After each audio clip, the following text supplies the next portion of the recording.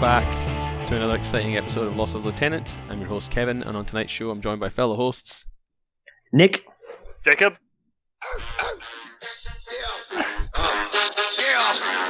Doesn't get any better, does it?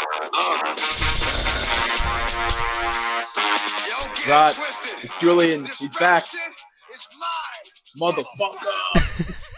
well, I mean, to be honest, we're all back because What you heard? it's been a hot minute since we've had a recording, so it's good to be back on the mics. And there's Bernie Sanders with a steel chair. Sorry. That's been one of my favourite ones so far. That's from 2016. That is an old thing, so you cannot claim that. Still funny. I did see Nick is a the other day master. someone painted up a Custodies captain as Donald Trump, and I thought that was fucking awesome. Yeah, but how we doing, boys? Good.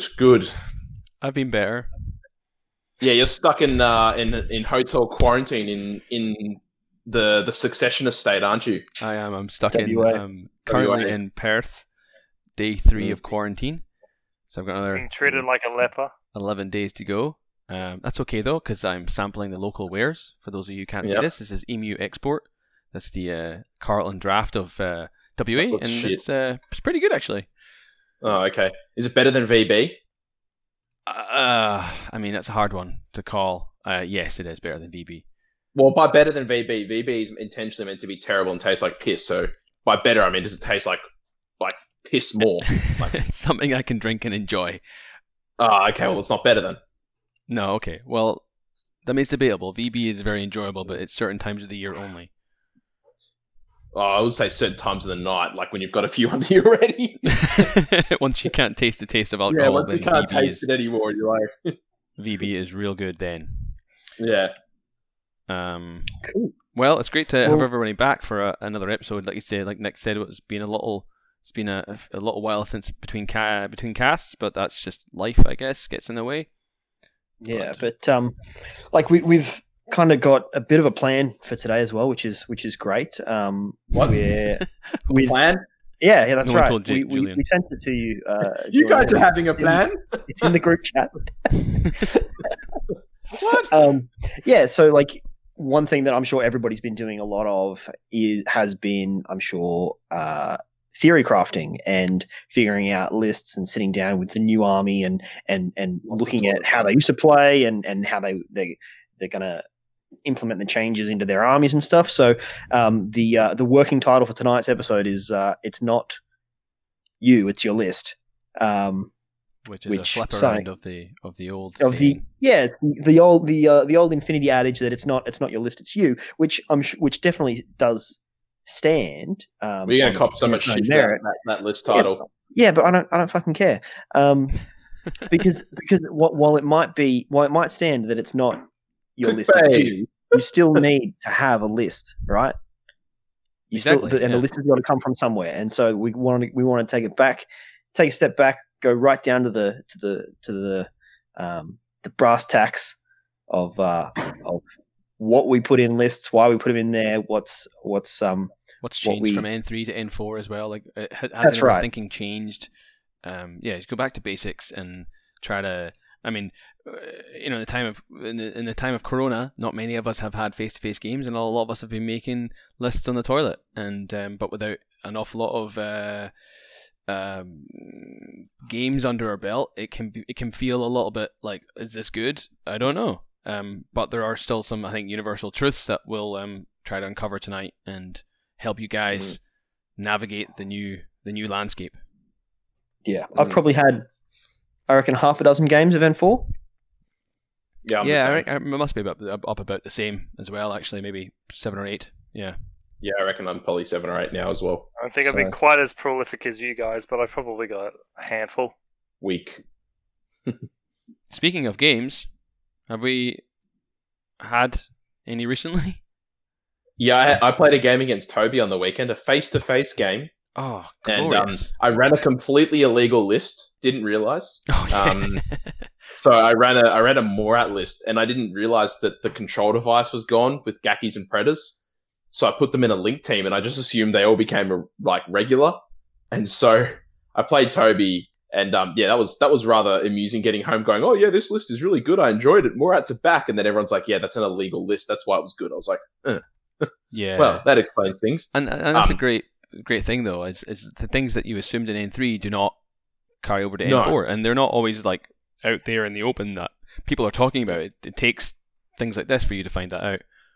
Well, I got all down in the dumps because like, oh, Morats are shit again. And then I wrote a list and I was like, actually, no, they're good if you write a legal list. So yeah. So do you want to explain? Sorry. So you still have to have an OSNAT for that link, but yeah, you still have, but it doesn't make them regular anymore. Regular, yeah. So you can end up having like an OSNAT, Cornac, and 3 Gakis, but if you spend an order, any of the Gakis orders, it'll break the link. Yeah. I reckon they should change that because like. It won't make Morats OP, like doing that change. It won't make them overpowered or top of the power curve. It'll make them competitive. They're already competitive, but it'll just be a different option. Because as it stands, the only real link option they have is either the 2 options. Because you're not going to run that link, I don't think, because it seems a bit ridiculous unless you want to run them up and spread them off. But the only 2 like viable core options you have is the Suriats with Morat link. With like Vanguard. The Vanguard infantry, or just straight up Suriats, which is very costly. So, I'd like to see them change that. Well, I mean, it's still very useful. You can still have a link team, so you can still get the +3 bonus. You just can't spend. I think I made a link that was similar to that, and it was like Cornac and OSNAT, one of the other wild cards, and only 2 Gakis. And I'm like, well, cool. So 2 of them are irregular, but I'm still. You can use 3 orders to move a 5-man link around, and 2 of the orders are 4 points. Or 7 points, or whatever, whichever one you decide to go for. It still seems very good. And then, like you say, just kind of, when you're ready, just those 2 guys can just like fuck off out the link and go and maul stuff. I don't know. Like, I think it's still very, good. But yeah, like you say, it caught people out because they think, oh man, this is amazing. Because you could never wildcard Cornac into that link in N3, could you? No, it was very specific. And not only that, if you like broke the link apart, it said at the start of the game the link had to be formed. So if you broke the link, you then couldn't reform it. Right. So it was a very, very specific link.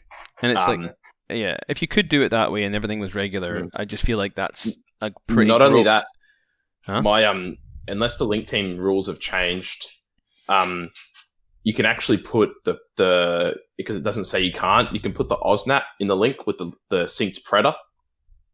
Oh yeah, true. I don't think that's. I think that'll change. I think the sync rule says that they can't go in. They can't be in a fire team. Yeah. It's not a fire team rule; it's a sync rule. It's a sync rule. Right. But interestingly, normally on the thing it says you can't join the link team. Yeah. It doesn't say anything about that, so it's a bit confusing, that whole link team. Yeah, there's definitely a few of those floating around still in N4. But the game was good though. Otherwise, he played Shaz Nasty, did he? Yeah, he played Shaz, and put it this way: if I had probably running a legal list, he probably would have beaten me. So Toby's got a very unique. Well, I wouldn't say unique way of running Shaz, but he likes his camo spam. Did he do that as well the other day? Yeah, he had a few. It wasn't anything like massive, but yeah, there was no link teams or anything. It was all about the camo. So so if I had had that link team, if I had been running it, say it's the other way, he would have beaten me. But I probably wouldn't have run that list to begin with if I had known that they couldn't be in a link. I would have run the other list that I looked at running not so long ago. So cool. Yeah, that's all from my end. What about you guys, Jacob, Nick, or Jacob? I had I only really had one game recently, which was I've been wanting to try out Invincible Army because as much as I love a couple of other armies, I think my favorite models are in IA. Had a game against Adam, one of the guys in New South Wales, so he graciously decided to sit down at his computer instead of going and see someone in real life. And he played Combined Army and Avatar list, and I could not. I got that Avatar down to 2 wounds, and that was about all I achieved in that entire game. just couldn't roll. I just couldn't get anything else working. That avatar just stood there and was just a thorn in my side. What mission were you playing? Supplies. Supplies, motherfucker. I think I called it at the bottom of my turn too. I had nothing left. So the avatar went on a rampage. He grabbed the boxes. Avatar then just he was actually really defensive with him. It was just looking at my main link team, and my first turn gambles just didn't work out. So I lost a lot of guys on my active turn. Okay. What did you? Just unlucky rolls, and you got a couple of important crits off. What were you trying in Invincibles? Because I'm quite interested in that. Yeah. So I was trying Invincibles because I really dig what they can do with their new links. Yeah, what specifically had you run? I had run. So my link was the Shang-Chi with the AP HMG. HMG, Takaware, Tembot. Yep. Taishen. I had just the Zuyong, so I can actually form the damn Was link. that the Chain of Command one? Yeah, Chain of Command one. Mm-hmm. NCO, yeah. Yeah, then the, what's it called? Sonbei, which is the missile launcher. Oh, yeah. Was that in a link? Yeah, it's a wild card. Oh, I must have missed that. Yeah. Then I had the guided one, it's just the normal one. Yeah. They only have the normal one. I don't have the guided. Then I'm going to call it the Pangling, but I know it's not called that. The FTO shotgun one, just as a backup. I mean, I call it the Pangling. Oh, sorry. I also had a Haidao. Just as long as you don't eat it. Also had the Haidao sniper. No aphrodisiac like Pangling. Almost. Truth, beauty, and Corona for you. I don't even know what you're singing. I don't know. No Aphrodisiac by the Whitlams. Come on, that's like Aussie folklore, that song, mate. So, sorry, you've got a core link team and every single thing in it is a wild card? No, because you can still form a core with a Shang-Chi. The Shang-Chi itself. It's a Shang-Chi core. Yeah. Right. No, it was a Zuyong core. Oh, Zuyong core. No, okay. because there's no Zuyongs there. Yeah, I put a Zuyong. He said Zuyong, yeah. I did have one Zuyong. And the main thing is I had I had two Panglings, the FTO, and also the FTO one as well as the Evo hacker. So because the way Assisted Fire works now is you put it on, and until you use another power or the thing dies, it's there for good. Yeah. So one order, first turn, bam, it ignores cover. Yeah, I mean Evo hackers are pretty cheap. 15 points now as well. Yeah. They're more of a slot, but we'll get into that when we get into the meat of the episode. And then the last one was the Xiao Ying. Is that the the Lieutenant level 2? Yeah. Tell me you took the and I remember having a took the multi-sniper. Yes, I did take the multi-sniper. I think the multi-sniper is fucking awesome. I don't see a point in the hacker now. It's a good pocket specialist, I think. But... In fact, I don't even think the hacker can be a lieutenant. Like it can, yeah. You've got the chain of command there, so you can have you're not using the multi sniper as an actual like ARO type sniper. Is not not like great. An automatic. No, it's not great, but because you got the chain of command there, it's not automatic lose. Yeah,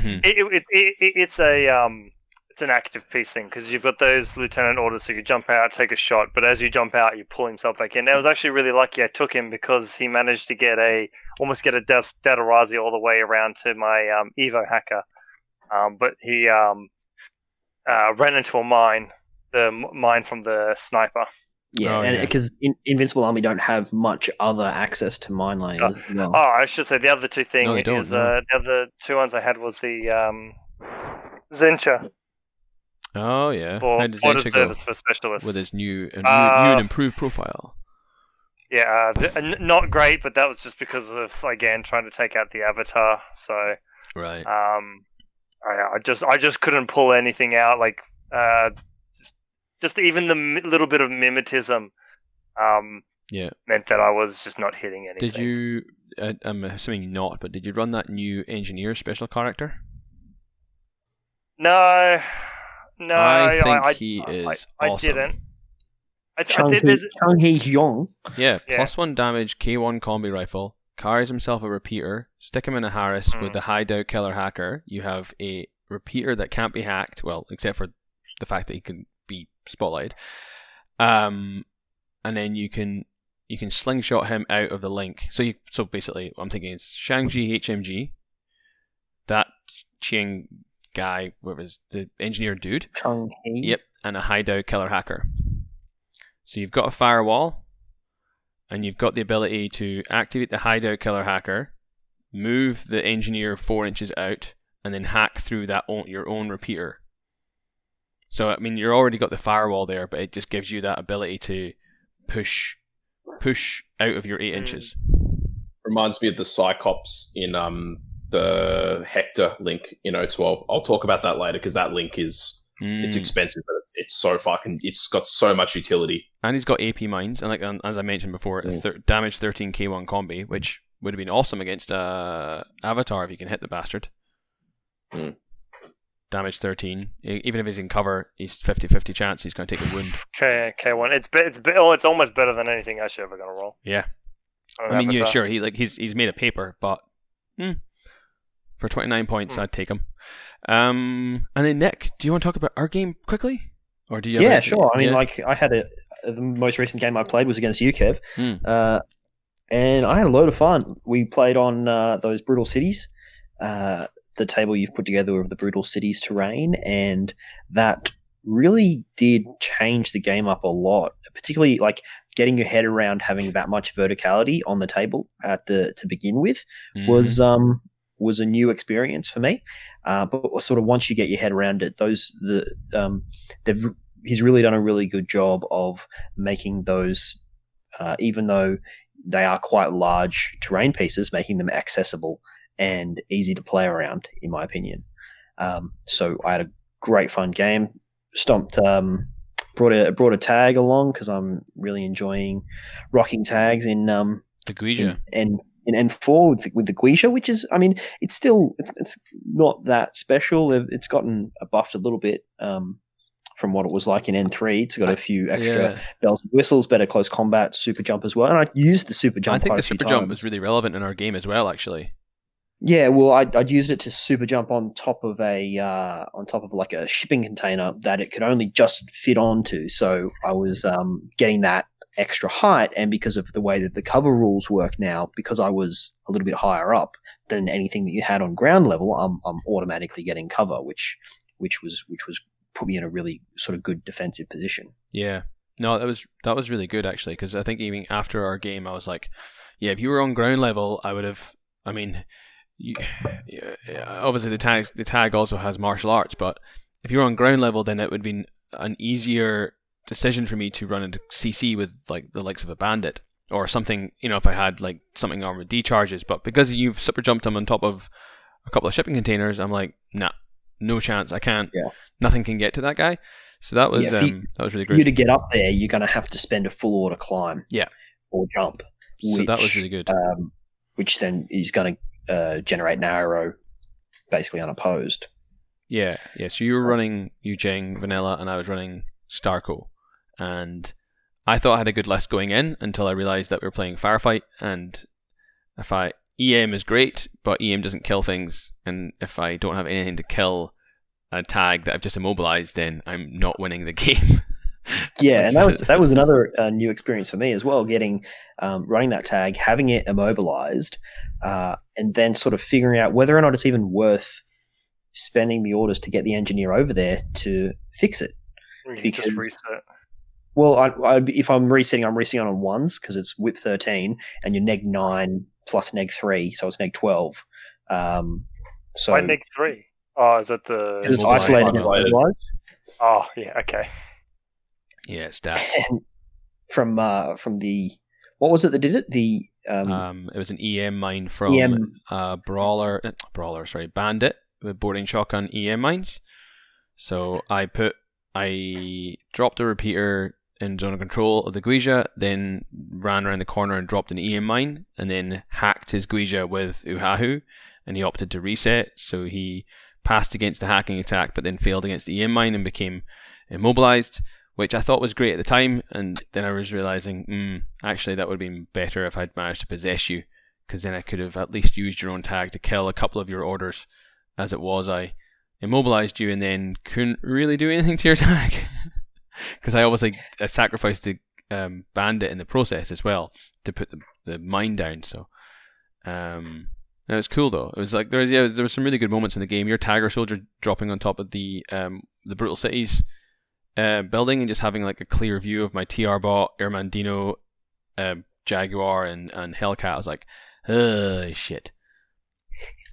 Yeah, and like because I sort of dropped him in a position where like I didn't really I had him waiting to come in, and I wanted to sort of drop him right up the back and sort of take out your back line, but I put him on the top of a really quite tall building in the almost the center of the table, but he had a decent angle to shoot down on 3 or 4 of your different troops. Yeah, and the buildings are so high as well that you're really 8 inches away from everything when you're on top of there. So if I'm shooting you in the back arc, you're not even getting a dodge arrow out of it. Yeah, because you're so far away. Yeah, that's the other thing we did notice. Those Brutal Cities buildings are taller than 8 inches. So if you're on top of that building and you're a hacker, good luck, because you're not going to be able to hack anything. Because things that are walking past you on ground level yeah. are outside of your hacking area because they're outside of your zone of control. That was interesting. That 8-inch cylinder, yeah. What else was interesting actually was because we were playing Firefight and I was running Starco, who have access to Hellcats, and I brought an Evo hacker. My Hellcats were dropping in on 21s, so it was just like basically choose a point, plonk. He's there. They're superior drop, aren't they? Yeah, because they get combat jump plus 3. +3. Yeah, so they're plus 9, I guess, with the scenario special rule, the Evo hacker, and their own special rule, and they're Fizz 12 natively, so they're automatically landing wherever they want. I mean, unless Nick brought an Evo hacker as well, then it would have been downgraded from a 21 down to an 18, which is still a pretty good roll.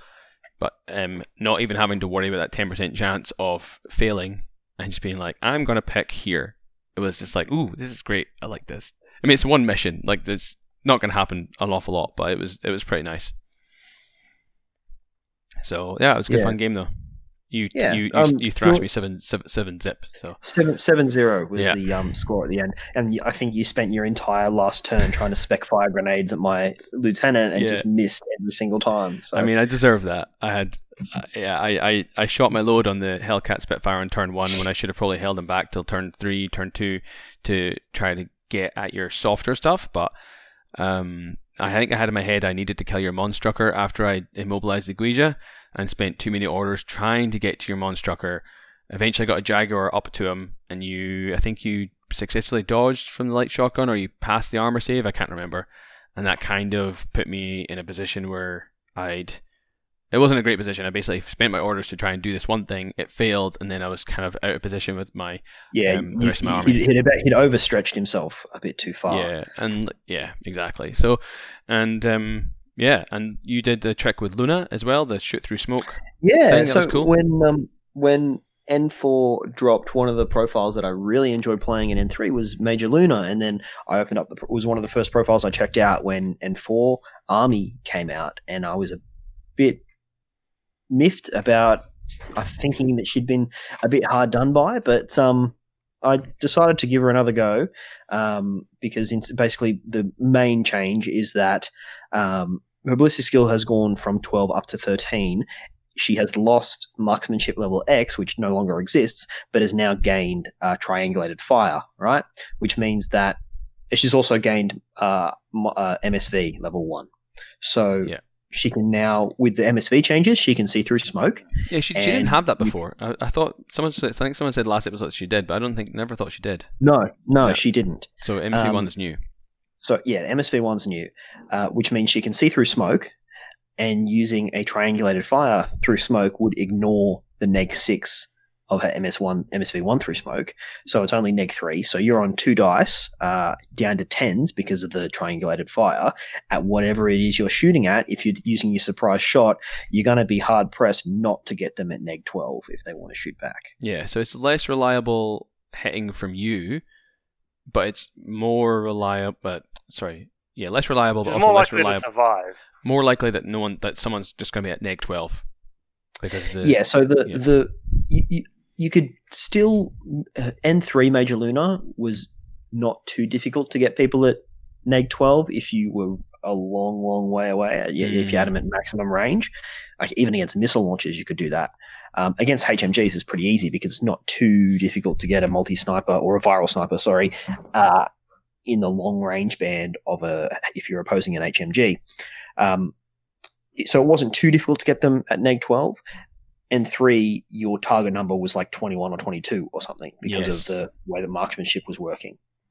Now, and on 1 dice as well. Now you've got 2 dice, and your target number is 10. Yeah. But it is easier, if you're using smoke, it's easier to get your opponent at greater negative modifiers. Yeah, which I think is pretty nice. Swings and roundabouts. It requires a little bit more setup maybe because you've got to get smoke in front of her. Yeah, but I mean, with the access to Impetuous Monks, it was an Impetuous Order that put smoke right where I needed it to be for her to walk up into the position to get your TR bot at that neg 12. And it was in the good range band for the HMG, so really I had you at neg 15, and then that went down to neg 12 because of your +3 range band. Yeah.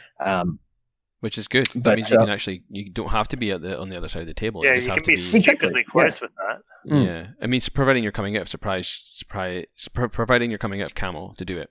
That's the thing. It's only sort of a one-time thing to get it that good because she's only got limited camouflage. She got camouflage 1 use. Mm-hmm. So once she's come out of camouflage, you use that surprise shot. She doesn't get surprise shot again for the game. Yeah, and then after that it's neg 9 unless you get them out of their into their bad range band. Yeah, that's right. Yeah. So no, it was a fun game anyway. So cool. Before we get into our main segment of the episode, Julian, you wanted to give us a quick recap of your very successful tournament that you ran on TTS. Oh, yes, we tried to run like a 1-day tournament on TTS. Which I don't think has been done before. I think everyone I know who's done a tournament has done it over the course of a week. Like a league. Yeah. A league or tournament that runs over several days. Yeah. Yeah. And it seemed to work really well. We started at 9 and finished at about 5:30. So it was only 200 points limited insertion, so we wanted to see how it would work, and I didn't want to put too much points in, but all the games apart from 1 or 2 got done on time.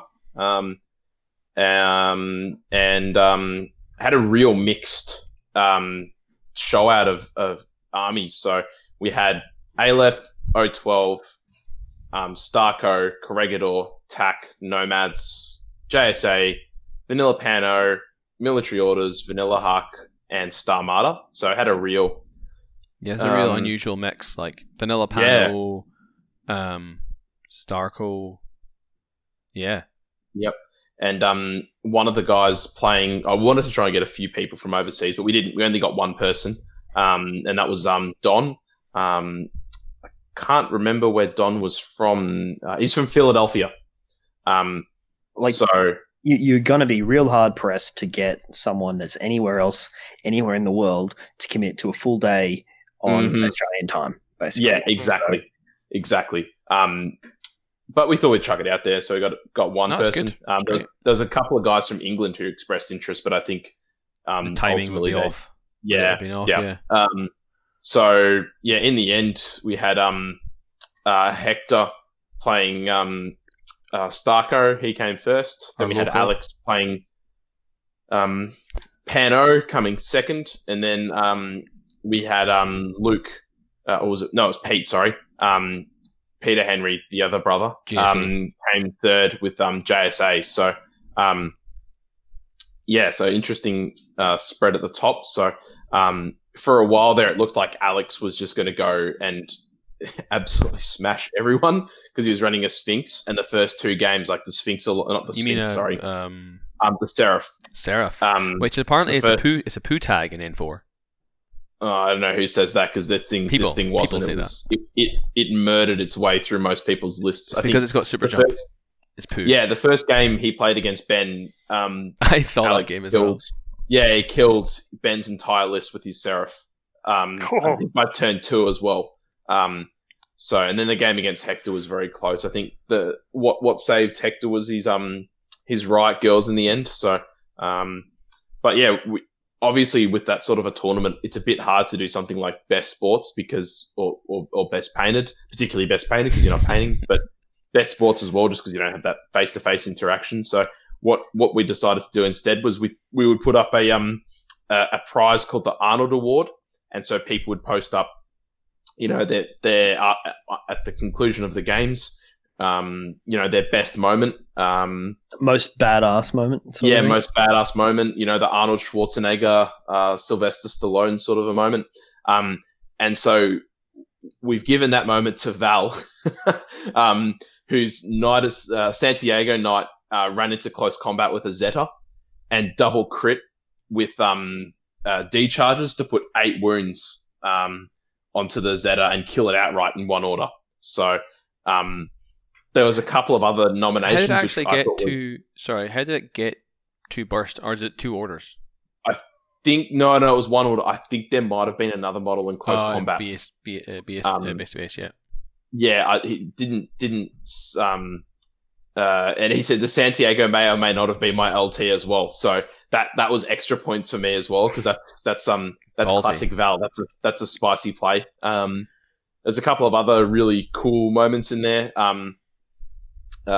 Luke and Peter played each other, so the 2 brothers, and Pete's Ryuken 9 basically killed the SMG version, killed Luke's entire army. So killed Mary Problems, a Zon mate, a Transductor Zon Nautica, and then survived a firefight with a Moran while being targeted. Yeah, so pretty cool ones.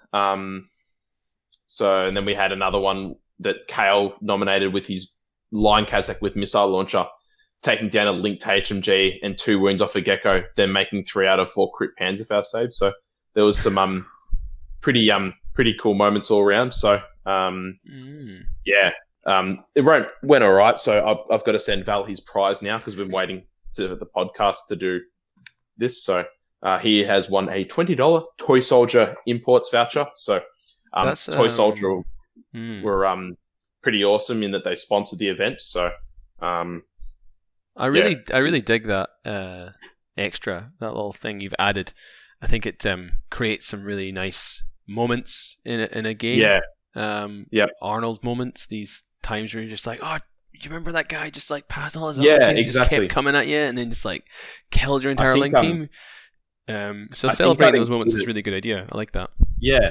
I think I'd include it on every tournament, even like face-to-face ones from now on. I think I would as well. I think it sparks it gets some good conversation, good just memories, and you can record it as well. Yeah, and rewards maybe on a piece of paper.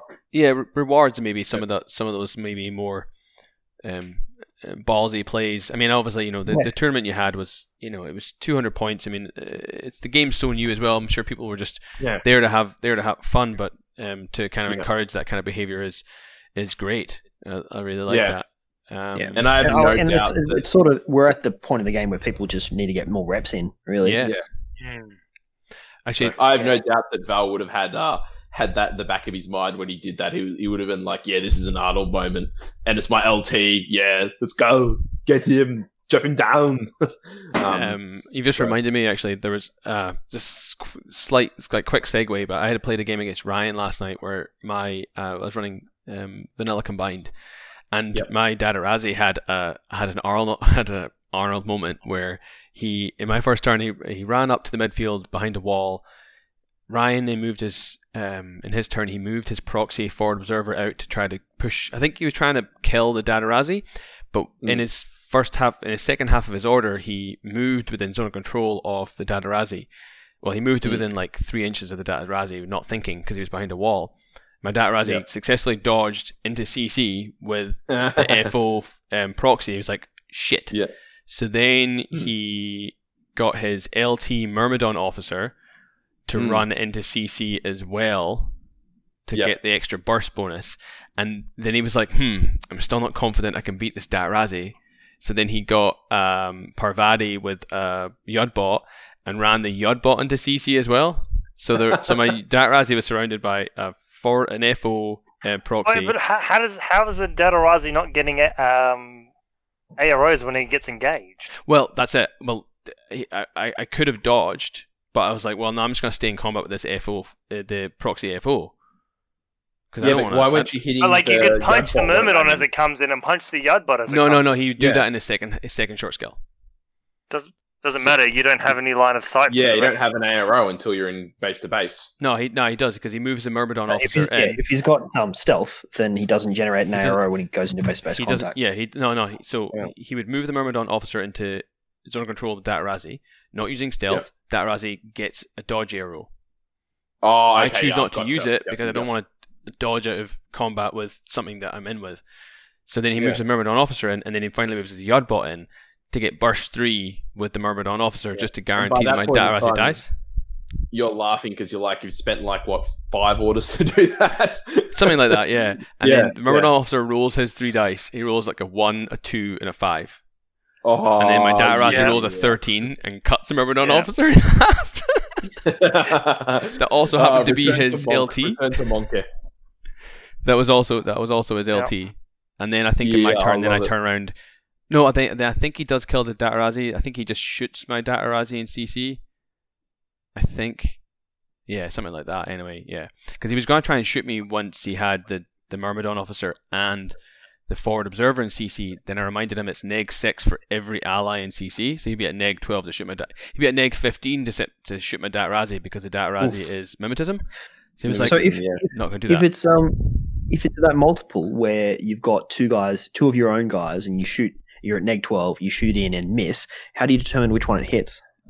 Good point. It's in both. maybe you randomize that one, or maybe you hit them both because you're an asshole and you've done that. It could say it in the rules somewhere. It might do, yeah. It's a good point. Something to look up. But that was, you just reminded me of that moment where the Datarazzi was like, yeah, come at me, bro. And the Myrmidon officer just gets cut in two. Good times. Datarazzi are amazing. So good. Do we want to move on to the next segmento? Yeah, we do. Actually, I had one quick question about the 200-point tournament that you ran. So you ran it as a limited insertion event, maximum 10 orders, because it's obviously on TTS, so you want to make it quick, keep it not too many orders for people to use. But you also did then carry over the ITS changes, which is you can't dock the 2 orders because everything's... It was the only one we carried on, yeah. Do you think that was a good idea? Do you reckon? Yeah, I think so. I didn't see too much of a disparity between people going first and people going second. Yeah, I don't know whether that's because the missions I selected tended to favour... What were they? Going second. It was frontline acquisition supplies. So supplies is fairly even. I mean, if you go first, pick up all the boxes, get back, and then hold the boxes, it's quite strong. I mean, that being said, if you go second and turn 3, you jump down and snipe the boxes off your opponent. You know, it's a 50-50 one between going first and second there. Yeah. Acquisition going first. Going second is better, yeah. Going first is definitely not as strong as going second, and same with frontline. So I think that probably had a lot to do with it. But I think I still think limited insertion lists need to have that you can't dock 2 orders from them set up. I think that's I think it's a. We'll see how things go in season 12. I personally reckon that they should still be docked. That was one thing I played with when I had my match with Adam, is that we were just playing ones from the rule book at the moment. So obviously we weren't doing any of the ITS rules, and he docked 2 orders. And I think even now with the talk about like NCO and all that existing in more places, that docking 2 orders to a limited insertion army is just death. Yeah, I don't know. Well, we'll see. I don't really agree with that, and the reason why is because there is so much in not every army, but there is a lot of access to TAC awareness, lieutenant +1 order, counterintelligence, because counterintelligence, if you play that way, is useless in a limited insertion setting. So and also it means that if you keep the rule where you can't dock 2 orders, it makes 11 and 12 order lists pointless, because you're they're kind of pointless anyway, to be honest with you, because if I see someone with 12 orders, I'm just going to go, I'll take 2 from the 2 group. Yeah. Or, let's face it, they might not do it like that. They might do, 7 and 5. Well, that's it. That's what I mean. That's what I'm saying. Like, limited insertion is 10 orders. If you can't dock it, then it kills 11 and 12 order lists. Whereas I think 11 and 12 order lists should be viable in N4. So if you keep that rule, you need to remove that rule to make 11 and 12 order lists viable. And like all these rules that have been in place in previous seasons, the reason that they put them in place is because there's a change that they want to make. Mm-hmm. Now, I think what we're going to see in Season 12, I mean, this is completely kind of off topic, but I think what we're going to see in Season 12 is going to be a framework that has almost no additional rules, because there is no meta at the moment, right? Yeah. There's no play style that needs to be shifted, because none of it exists. It's sort of setting a new baseline for where things are going to start from.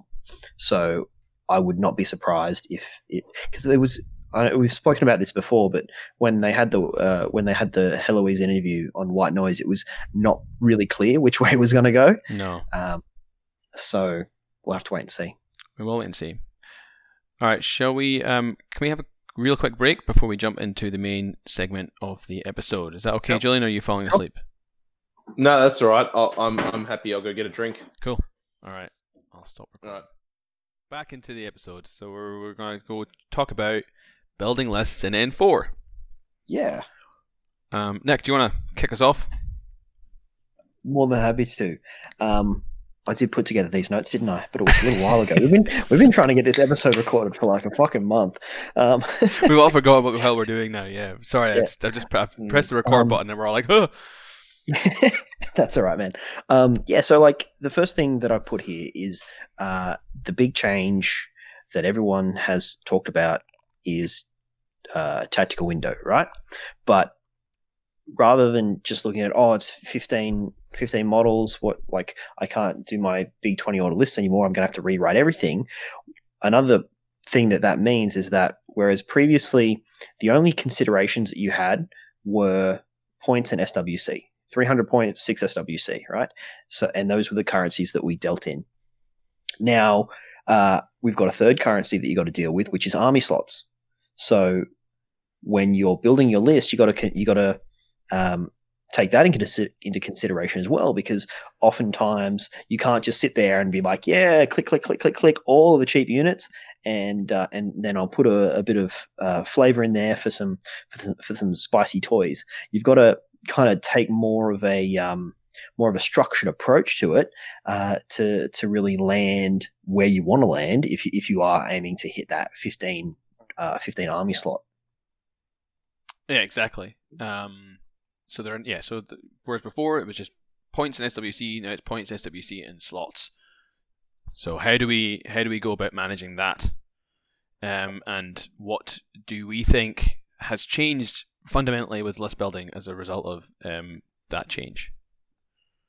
I guess you've already spoken in depth about it, but I guess you can give us your thoughts on it. I've come to a conclusion that I think for me, and I think will become.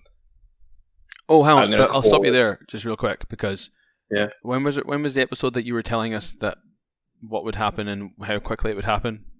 What are we now? November? Has that been like what? Has it been like 6 weeks, 8 weeks yet since release? Yeah, it's still exactly the same. Is your prophecy come to fruition? Blame COVID. No. Blame COVID. You can't try. No, look, to be honest with you. In the event, at the 200-point event, those lists that I said would do well did exactly as intended. Like lists that have loops around orders and the sort. I don't think it was a great representation because it was only 200 points and limited insertion. But it was still like if you looked at the lists that were doing well were the ones that were going around orders had tactical awareness, or was just, nomad based. Anyway, back to what I was going to say about what I think you're going to see in terms of list compositions. Obviously, sorry. It's not so much just to frame it.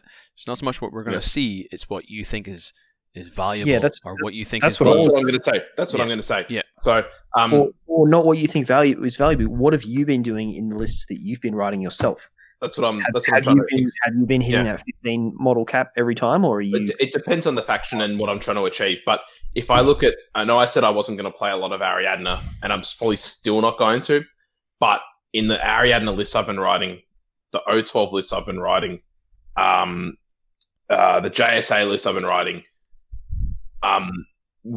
if I'm trying to go for 50, and I'm talking about 15 full models here, the idea I go for is I have one combat group that its whole purpose is to push buttons, kill, do the aggressive sort of game-winning stuff. My secondary combat group is all about stalling and denying the opponent to do things. So that's what I've been finding has been working really well with me. So that's a group that sort of just like sits around and provides orders if it needs to. It's not even sits around and provides orders. It's like irregular orders with chain rifles or irregular orders with snipers. So like if I wrote a list for Ariadna the other day, which I think's pretty solid. And like in your first list, there's a veteran Kazakh with AP HMG. There's Nauf with multi-sniper. There's a Spetsnaz. There's a few Rockhots there as, diversionary pieces to hide camo markers. And then there's a Chasseur, a Strelok, and Vasily, and a Grunt with heavy flamethrower, right? The other list, it's a Cateran, a Grunt with heavy flamethrower, a Varangian, and 2 Highlanders. Their whole purpose is they die and stop things from happening. And the Cateran can do some stuff you've got orders to put. ARO work. Yeah, exactly. If he lives past turn 1, then I've got a few orders, as you said, to go move him around and take shots here and there. So that's what I've found with the list I've been writing, and it's served me well so far in the past 7 or 8 games I've played. In limited insertion games, I've been doing similar, but like not as limited insertion is probably not going to be a thing. Well, I'm talking 10 models. Yeah. Okay. Yeah. So I've been doing a similar thing. Like if I look at my my Parvati, I wrote a list for O12 with the Hector in it. So you have that Hector link team based around your Cyclops, your Nyoka, Parvati, and Hector. And then I have a couple of store pieces like the Tiangao, the Epsilon multi-sniper, and the Varangians. And that's their purpose, is to stop and stall. So that's what I've been finding with my lists. Is the Tiangao a linked one, or is he on his own? What was that? Is the Tiangao a linked one? Or he can join in it. So he's a jammer profile? Yeah, jammer. Yeah. Okay. Yep. So that list is a bit different, but I guess what I'm trying to say is my lists have been going the way of, there is literally 2 distinct groups. One group is pushing buttons, game-winning stuff and shooting. The other group is stalling, area denial, or ARO, and that's where I've been going. Sorry. Are you going to? Yeah, sorry. I was just going to say that the it's interesting. So basically, your second group, if everything dies in your second group, you are completely happy and fine with it because it's a group full of speed bumps, and by them dying, it means that your opponents had to spend orders to make that happen. Yep. And then in my turn, I can do whatever I want.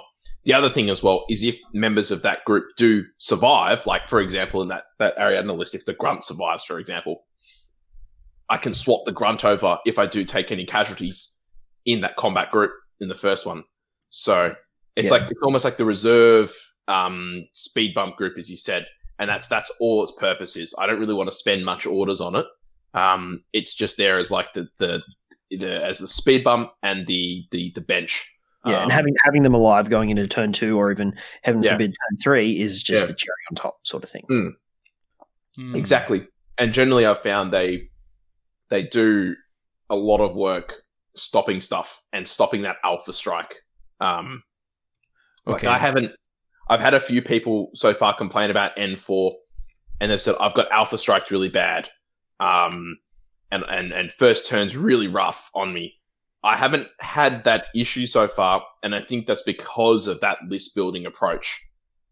And I think I'll have to play a few more games for that to sort of be, showing that that's the case. But I'm feeling pretty comfortable in making that assumption that is the reason why. Yeah, it was a list building approach that was valid and seen in N3 a lot though too. But could you say the that units were spread between combat groups as opposed to one combat group does this, one combat group does this? Because because you're stuck at 15 orders, you don't necessarily have enough to really put into the second combat group unless you're going to do like a 9, 6, 8, 7 combination. You don't want to spend orders going, oh shit, my Highlander died in my 10 order combat group. Mm-hmm. I'll bring over a command token and bring over that Lion Kazakh, for example. Like you go, no, I'll just have him die and I don't care, and have the Lion Kazakh there the whole time.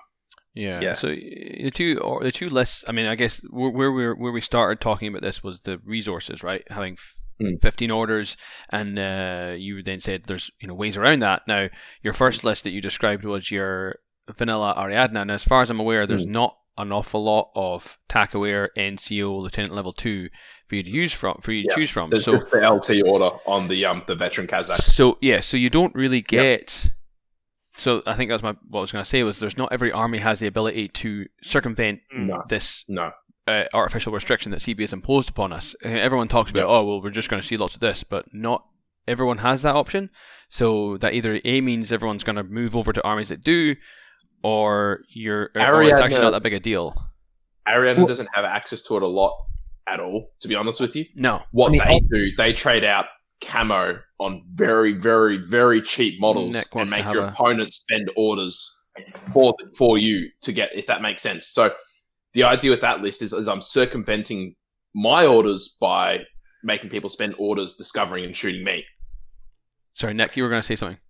Yeah, what I've found actually on that point about some armies having a lot of access to this, like NCO and lots of technical awareness and stuff.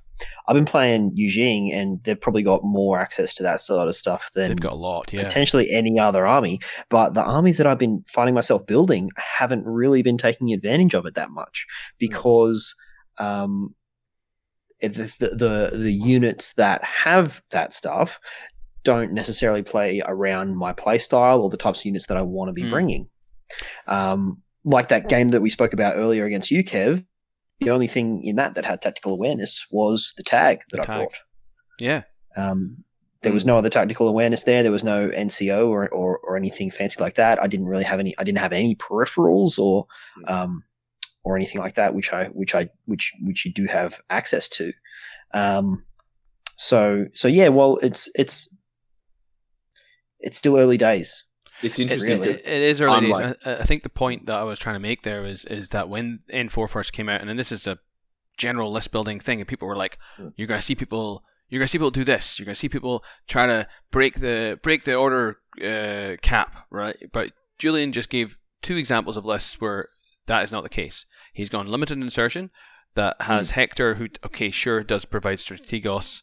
And I think an extra order, so he's at 12 orders. That list is actually a perfect example of it because it's 12 orders. Well, it's 12 orders, but it's not like you're going ham on all those things that you can get access to. It's not you're going like, I'm going to have fucking this, TAC aware, NCO, blah, blah. Star Armada doesn't have a lot of... They have a lot of NCO, but not a lot of TAC aware. That's what I mean. Like you don't have access to it, so you don't feel, because in some ways you can argue that if you have all that access, then you're pigeonholing yourself into taking these profiles just because they have TAC awareness or NCO or impetuous or some way of breaking the rules, when in actual fact that's probably not always the best option, because Nick just gave an example there of a list he's been making and enjoying that has only 1 extra order over the cap, but he does obviously have 15 orders, so I guess what I was just basically saying, like, I think that it's still anyone's game at the moment. It's still very early days in the N4.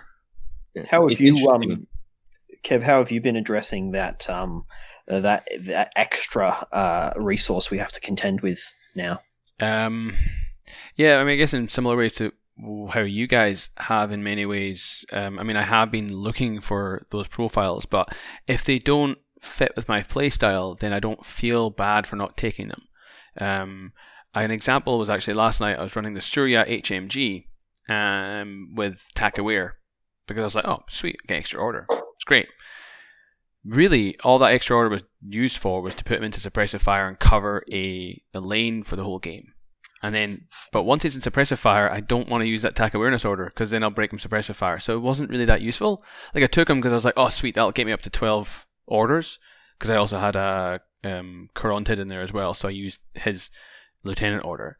But it didn't do anything for me. It was actually annoying to have this irregular order that I was like, oh, I can't use this. So see, I had the opposite of my game against Toby with that exact profile, the Suryat tactical awareness. I used him to go from back of my table with Kornak and the other Suryat. And then every order, I was using that attack aware order for them to move, and they went all across the table. Whereas previously, you would think, because they were fueled by 12 full orders in that group, 13 with attack aware, you wouldn't imagine a Suryat running across the table. But by the end of that game, those guys were in deployment zones. They were, all no, I'm not saying it's bad. I'm just saying, I took it. So this is like the philosophy I was going with was, this will get me an extra order.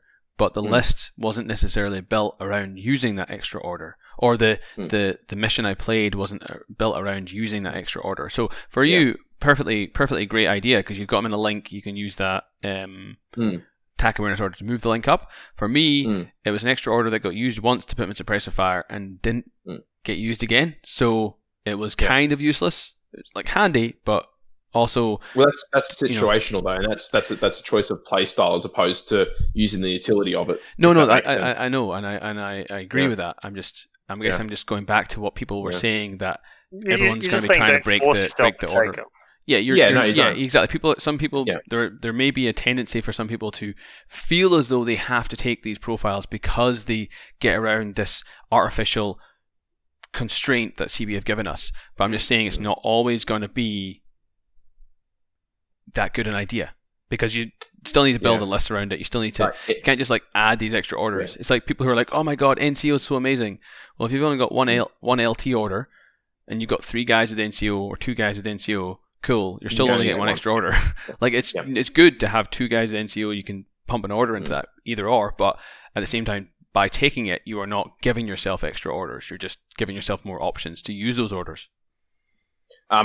It's interesting because I found the opposite. When I have access to it in a faction, I like use and abuse it. So the classic example for me is a JSA list that I've been working with. And it's the Diokai, Eureka, the Damaru with Spitfire LT level 2, and the Neko link. And it's based around that with a Tanko. And that order battery alone gives you 5 regular orders. It gives you an extra 2 LT orders that you can spend on the Diokai because he's got NCO. And then it gives you a tactical awareness order from Neko. So in effect, it's 8 orders. And I've been using that to great effect. Had a lot of fun running it. And I don't think I would run JSA any differently. I think for me, that link is like it's an great. auto include for me. I'm not disagreeing with you. I think it's a very effective just missile of a link. Yeah, Jacob, what's your? Sorry, I guess I'll let Jacob talk about what he has sort of encountered with his 15 order cap and where he's. Having not played like in N3, I didn't play a whole bunch of like Ariadna or like cheap Aleph or Haq Islam. So as far as the 15 orders goes, I haven't really felt it that much. Would you say that was where your armies were sitting at anyway in N3? Yeah, I could generally, even in N3, maybe I could have an Aleph army with 16 models, maybe, in OSS. But your use of NCO and TAC awareness, don't underestimate how much design work has gone into each of these armies. JSA and Invincible Army have access to oodles and oodles of Lieutenant level 2s and good profiles with NCO and good profiles with TAC awareness because they need them. Yeah, they can't function without it. If you take a look at, let's say, a Combined Army and Aleph, right? It's probably some of the more elites there. I know Aleph have, I think, 1 NCO in the Yadu. And I think in the Morats,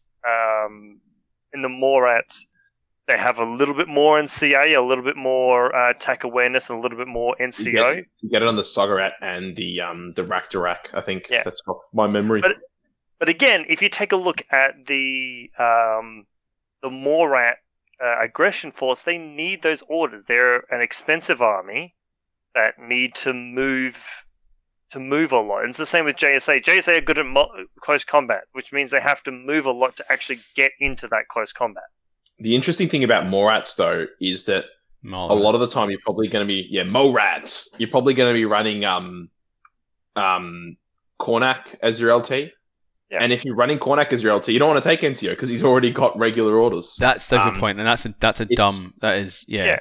You're taking Kornak 99% of the time, so the NCO is fucking pointless. Yeah, so, it's only when you run a Morat Vanguard LT or that you're going to do it. The Suryat, maybe. The thing is, the Suryats... But you're not going to take the Suryat. You're probably going to use that LT order on himself. Well, you're probably going to take the attack awareness one instead of the... But what you guys are saying is, what I'm noticing is you're getting most benefit from NCO, attack aware, and all that bollocks from sectorals. Not from vanilla, because you're in armies that need them. I mean, if you think about it...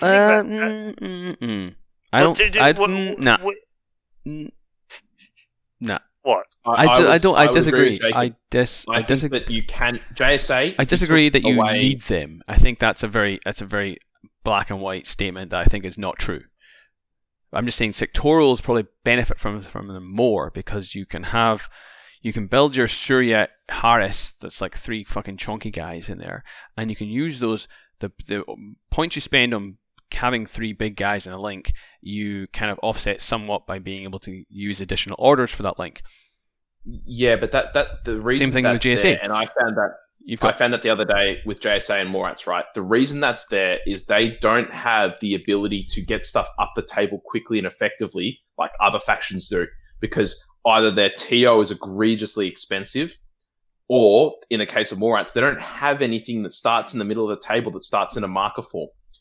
And if you take Zerats, often they're sniped in the first order or first turn.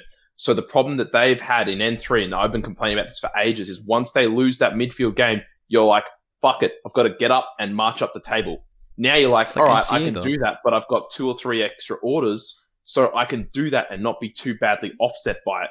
And that's why they need it. That's why JSA needs it, and that's why Morats in particular more than JSA need it. I'm just saying I think that sectorals benefit from those rules more as opposed to them needing it more. Yeah, if I'm running a vanilla list, the only time I've ever gone and taken like your LT at level 2 profiles is on that avatar. Like that's it. But sectorials, yeah, absolutely. Like I don't think it benefits vanilla at all, but I think it benefits sectorials hugely. From efficiency standpoint. The first few games that I was playing in N4, I was designing lists specifically around, with vanilla Yujing, around getting Lieutenant Level 2 and NCO to take advantage of it. And since then, like it was great to have all those extra orders, but since then I have kind of drifted away from it because while you do have these extra orders, that it kind of locks you in to wanting to use them, and if you don't use them, you kind of feel like you've got a bit of a waste. But because you're then forcing yourself to do it, you might be playing in a certain way that's not going to be optimal for the situation that's in front of you. Well, I think the trick with NCO and like your LT level 2 orders is you want to be taking them on units that you know you're going to use those orders on. So things like that, like NCO on a camo marker, for example. So spending all your orders and then with your NCO order going bang, read camo. Or tactical awareness where you're like, that gives me an extra order to get my tag the fuck out of there at the end of the turn. Or it gives me an extra order at the end of the turn to go, I'm going to put my tag on suppressive fire. It's on stuff that you know you're going to spend an order on, which is why, coming back to the Suryat argument, you don't always want to spend a tactical awareness order on a lone Suryat HMG. Suryat and the Link team, on the other hand, is a completely different ball case because you're like, I can use my tactical awareness order to move up the table with the link team to move, go boot the Snook, move for like example. 3 to 5 guys up, Yeah. I mean, up the table. Yeah, I had the one with using the Ziyong link and having Taishen as an NCO. She didn't do a lot of shooting, but if I just had to have like my missile launcher is on one side of a building, my HMG is on the other side, I need to swap You need their to shift them position. around. Yep. Mhm. Well, swap the position. I spend a lieutenant order. She's my leader. No, and for not for free, but you know what I mean. Yeah. They get to swap those positions. Those little movements that Yep. used to really punish a 10 order list without those sorts of, without NCO, without attack awareness. Yeah. Now we're just a little less punishing, especially when let's say your LT level 2 is a piece that may not be as You want to do useful or anything. immediate. So the Yeah. Dao Ying camo, you don't necessarily want to use it. The 2 LT orders on it every turn, so you have the option to feed it into that link, but you also have the option to use those 2 orders on the Dao Ying.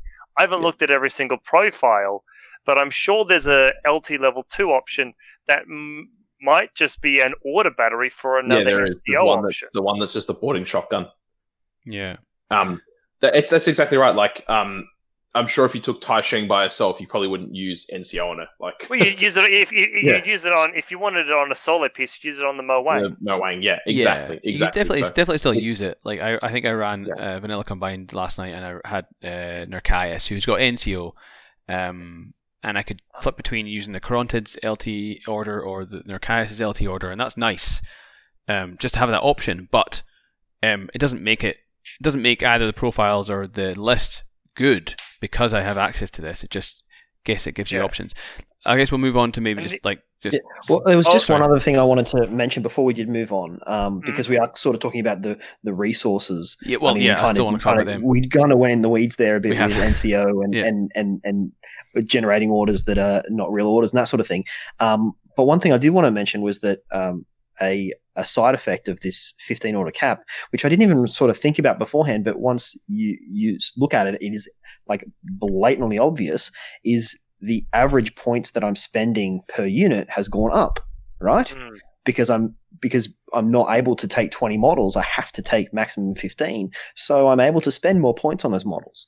Looking at the lists that I've been building, a lot of them have got a lot more sort of high 20s to mid 30s points units in them, whereas previously when this army that I played against you the other day, Kev, I had like 4 or 5 models in there that were all around 30 points. Mm-hmm. Whereas previously that would be way too many for that price point. Whereas I would I'd take out one of those 30-point models to put an extra 4 5-point monks in and something else. There definitely is a health benefit to the game of knowing that your opponent is going to have at most 15 models. It means that before, when you would take, like if you try to take a limited session elite army, you knew that if someone took the 3 combat group army, you were screwed because you would never get through all of their camo and all of the chaff to get what you needed to do without being really lucky and taking risky plays. Mm. Well, the Now other thing, you know they're only going to have 15. At worst, like Julian said, you're probably only going to have to go through 5 dudes. Yeah, well, no, just to go back to Yeah. the point that Nick made wasn't that, well, it's relevant. It's a relevant point you made, Jacob, but I think just to go back to what Nick was saying is that, I guess, how has that influenced your list building? So now the way it's kind of influenced my list building is that because I'm spending these sort of mid 30 points on models more often, those units that cost 30 points as opposed to 10 or 15 have a lot more utility. They've got a lot more skills. They've got a lot more toolboxes. There's more you can do with them, which is not necessarily on the list building front, but it's opened up the way that I'm playing the game. which is what we were saying about a month and a half ago, that we said it's going to create more diversity in lists, because there are more profiles that are 20 to 30 points than there are 5 to 10 points in most lists. I'm finding that, especially in Hack Islam, which I guess do excel in that sort of middling 20 point mark, whereas now I'm like, I have 30 points left, I could take fucking almost anything in this army I could take, whereas before I'd be like, I've got 9 points left. What am I going to take? So I think that's an important list building thing. Is there's actually a lot more options to choose from when you're building a list, or I found that anyway. I found a lot more options when I'm filling in the last maybe 2 orders of my army. I'm like, ooh, I could take a 40-point model or 30-point model, or I could take 2 15-point models. It might be at 13 orders or something like that. So I found that has influenced my choices, or that's made for some really interesting list building choices. Yeah, do you guys agree? I don't think I've seen. No, I slightly disagree. Sorry, Kev. That's why you're here, Julian, to disagree. I don't feel that with my lists and the lists that I've seen be successful, especially from what I saw at the tournament, that there has been much of a change in diversity. What I've seen is that, again, those lists that get excellent order efficiency, they're the ones that do well. And so, for example, when I was playing the other game against Josh the other night, the list that I took, yes, it was obviously Star Martyr's a bit of an exception because it's new in that we haven't seen what is going to be the meta list, but I think this will be the meta list for them. The Hector link. The Hector link. Yeah. And the reason why that list was so good was because it got excellent order efficiency because all your eggs are in one basket, right? But what makes it really good is it completely nullifies an alpha strike from something like an assassin piece, or a speculo. And the reason why it does that is because you go, all right, I have Pavati, I have Hector, and now I have my Tian Guo in reserve, who I'm going to holo project as Shona Carano in a link team. I'm going to keep them all in reserve, and I'm going to go second. So you go, great, I'm going to put my assassin down. What am I going to fight? What am I going to kill? All right, I'll put it next to Anoyoko, for example. You then put Hector and the Tian Guo next to it, and that assassin isn't doing anything. Oh, so you're spending a command token to hold 3 reserves back. 3 reserves, exactly. Oh, sorry, Alan. If you're you can't. You can only do it if you're going first, though. No, it's second, isn't it? No, first. No, sorry. Going first. All right, I'm getting confused. But you can still hold 2 reserves back with Hector, so it's still a good tactic, yes. Exactly. Still a good tactic. Avatar's exactly the same. You can do exactly the same thing. Hold the Avatar back and something like a Krakot Renegade and go, what are you going to do? Put something next to my Avatar, or where you think my Avatar is going to go. I'll put a Krakot Renegade right next to you, and then it's going to be difficult to deal with. So outside of, people being a little bit inventive with trying new things here and there, I still don't see how the game has changed anywhere from order efficiency and using things that are extremely order efficient to win the game, being kings. Order efficiency is still this is the point of us talking about orders, right? We're talking about efficiency. Yeah. But I think what Nick was saying is just that you have 15 orders, so now there are more options for you to choose from. Whether or not they're good is not the point of necessarily this conversation. If you were used to playing a 20 model list before, now you're playing a 15 model list. By its very nature, the average points cost of the models you are taking has gone up. Yes. Unless you're only spending 250 points. And most of the model points have gone down, which was, I guess, what Julian was saying before. The models themselves have gotten cheaper as well. Yeah. Most of them. I think the majority. Not all of them, to be fair, but there has been a lot of decreases in points. On average, I'm sure the average overall has gone down. Yep. The outliers that would have gone up a little bit, but on the whole, there's been a lot more things that have been reduced. I trashed Ariadna the other podcast episode we did with Miata. You did, yes. And I really shouldn't have, because there was a few profiles I missed there. The main one is Rockot's. Oh my god, that Rockot 12-point infiltration profile. Going back to that whole Ariadna thing. What's I was saying Ariadna's rifle, light shotgun, and infiltration. For a regular order with infiltration. For a regular order. And that's why it doesn't get camo, does it? It's camouflage, one use. Oh, fuck. Okay, so it's like a 12-point Delamy. But regular. Yeah, that's pretty good. And the reason why, again, I'm coming back to that whole... I wrote a list that in many ways, shapes, and forms performs exactly like that disgusting Ariadna list I wrote. Yeah, you'll still take them. Yeah. And I'm running fucking 3 of them, right? Because they are extremely order efficient because your opponent has to spend minimum 2 orders to kill them every time. So that's 6 orders between the 3 of them. And not only that, when they do that, if they're within 8, which they probably are because of the way you're going to hide them, I'm going to fucking shoot with a light shotgun and you're going to have to take a save.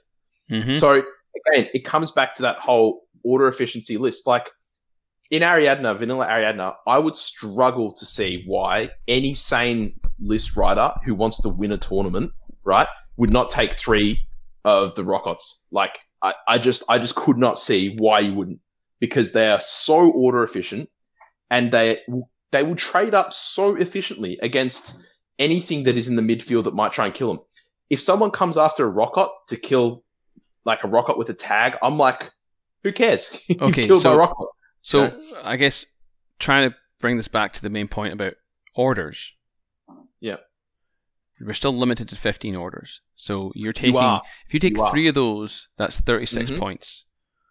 Absolutely. Right? That's 3 orders. So I guess... I think Julian's trying to look at it from not necessarily order efficiency on his side, but also looking at it on their side. I'm not saying that what he's saying is bad. I'm just trying to tie it back to our general conversation rather than just going into this profile's good. You know, what I'm trying to say is landscape that lists that either put a lot of orders out through tactical awareness, impetuous, NCO, whatever you want to call it, or lists that just absolutely degrade your opponent and stop them from spending orders efficiently on you, they're going to be the lists that win. And those profiles still have not changed. Like OSS, for example, having the ability to go, you've still got to chew through more models than what you have because I've got extra models on the table. Right? Proxies are still gross. Yeah, proxies, exactly. This Ariadna, for example, your perfect drop net rods.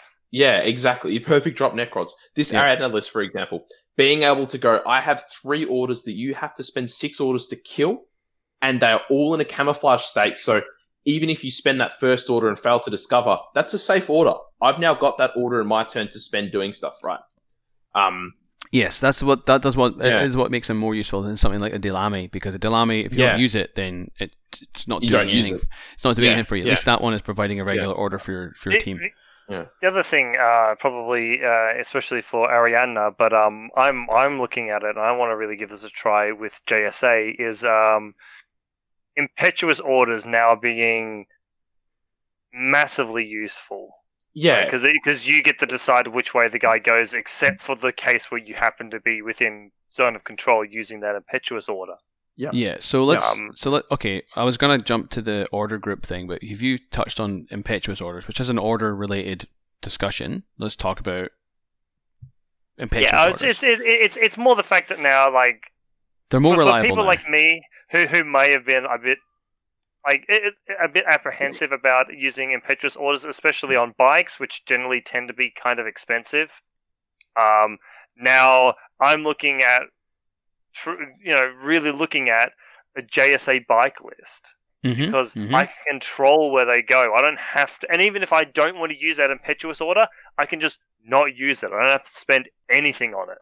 Yeah, I think what I was saying earlier about me not necessarily giving that much value to TAC awareness, NCO, and all that. I do put a lot of value into impetuous, mostly because of the way it's changed in N4, and because it's now so much more reliable, and you've got so much more control over how you're going to use it. You're not just running out to get shot at. Not only is it simpler to use, it's just better. It's just. So I had a game with Josh on the weekend where he spent, again in that Hector game, he spent basically his entire first turn. If you want to watch it, Rob Cantrell put it up on YouTube. But he spent his entire turn putting a Barid up forward and then placing a repeater. The first thing I did was run a Varangian out with an impetuous order, who then put 3 SMG shots into the repeater.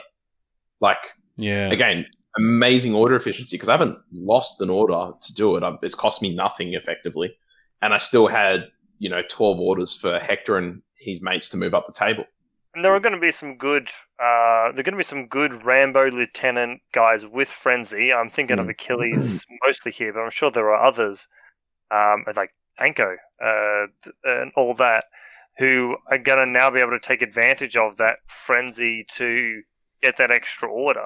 Mm-hmm. Really be a pain in people's ass. Yeah, like Datarazi last night in my game, I took 2 of them, 1 on each flank, like you would do in N3. But what was advantageous was, in N3 you'd have to really put them back, and you're almost touching your back line just to ensure that they didn't just run forward into the guns.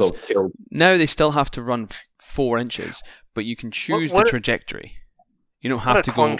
What are Quan Chi going to be like? Well, they're the same. They don't have to run in front of. Well, they don't have to run at all. Anymore. But if you've that. got access to smoke, you're just a bit more reliable in your trajectory in which you go. Obviously, you still have to move the full distance, but you don't. Are they still 6 points? I think 5 points. Yeah, it's a nice. It's still 5 points. It's such a useful way when you're building a list to be able to put out that free smoke, or that, like you say, that free move up and kill the thing that's. Well, Quan Chi don't have smoke, but no, Quan Chi don't have smoke, but I'm talking Datarazi, yeah, right? Or Gazis or monks or any of those things. And having them for between 5, 10, Datarazi are 14 points, but they're also regular orders. And they've got the Morat rule, which means even if you lose your LT, they're still giving you orders. Yeah, well, it's just in general, I'm talking Impetuous here. That reliability of keeping them alive. It's a massive change from what it used to be, and it really changes the way you deploy, changes so much about utilizing which goes back to that chaff argument, like being able to have a second group. So let's say you have a really strong first combat group with like maybe 13 orders from tactical awareness, LT level 2, whatever you want to say. You can now quite comfortably go, I'm going to have a full group of 5, for example, Highlanders. Or Shaolin Monk. Well, it wouldn't be Highlanders because you don't get access to those attack awareness orders. I'm just talking about like irregular chain rifle Impetuous troops. Yes. That you can go, I'm going to put them in my entire deployment zone, and good luck alpha striking me first turn. Mm-hmm. Exactly. So the things that you get alpha struck with these days are not the sorts of things that really worry too much about getting hit by a chain rifle. Yeah. Well, it's not about getting hit by a chain rifle. It's going, come within 4 inches of me, motherfucker, ID. That's what the issue is. Because a smart player will be able to position it such that you don't come around the corner outside of that. You come around that corner and you are getting into dodge range, and you get into close combat. You lose that piece. That's it. Because you're not going to go, all right, my Moang gets into close combat. Oh shit, I'm just going to spend orders on it and get ganked across the head. Like, I'd take my Blinker into close combat fairly confidently. Well, that's those alpha pieces that don't care. So there are exceptions. Yeah, but again, if you Guija came around a corner against a Varangian, are you really going to want to like take that risk? Like, you're going to be on neg 3s. The Varangian's going to be dodging on 14s. I just think those cheap warband units in a second combat group all by themselves is such a strong play now. Like, I like how our conversation a couple months ago was like warbands are dead, or not so much. I never said warbands are dead. Fucking dead. You said warbands. No, are I didn't. You said 8 Galwegians are dead, which honestly was whatever. Anyway, but you can't run them anymore. That's why I said it was dead. I didn't say. But warbands are very much alive. They're still very, very, and they're actually better in many ways. You're just maybe not taking 4 of them. You're taking 2 of them instead of 4, or you're taking. The difference is the use of them. They're not using them forward to run forward and trade up. You're using them to sit back. I don't know. I think you still are. I think if turn 3, yes. I think turn 3. What Nick did to me on the weekend with his Quan Chi, I was like, fucking Quan Chi being dicks, like dodging on 12s with dogged. I'm like, just die. But what they do is that they've gone to being like, maybe just instead of being a turn 1 insulation piece like they used to be, running out and then getting killed after turn 1, to being I can leave there for 3 turns and guard my LT, for example. Yeah, and that's a good example. So when I run hack now, I've been sort of taking 2 to 3 Gazis, but one Gazi will just be sitting next to Saladin for most of the game, and just sorry, not so much Saladin, but they'll be sticking with my pieces that I don't want you to alpha.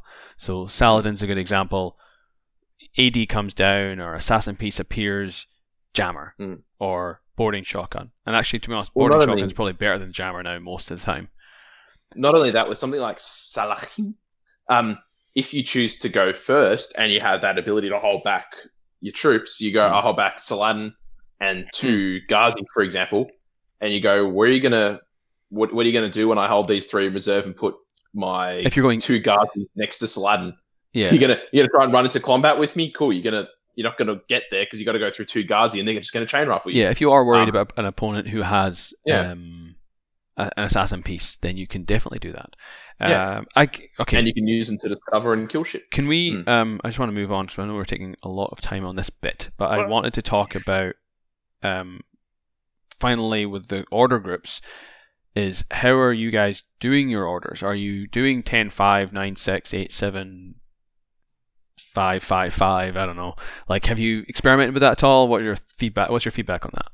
I can see a reason for doing maybe like a 9-5 list. If you've got something else, but I'm still just filling up one group and then filling up the next. Are you? That's what I've been doing as well. Pretty much all my lists have been 10-5. Okay. There might be some sort of advantage to do it a different way, like having 9 and then 6, or if you're not even going for 15, having 9 and then 3 or something. Then you can just sub them straight in to your top group. Or even having them, I don't know, like there was one list that I built which was attack list, which was like 8 and 7, and I sat there looking at it and I'm like, what am I doing with this?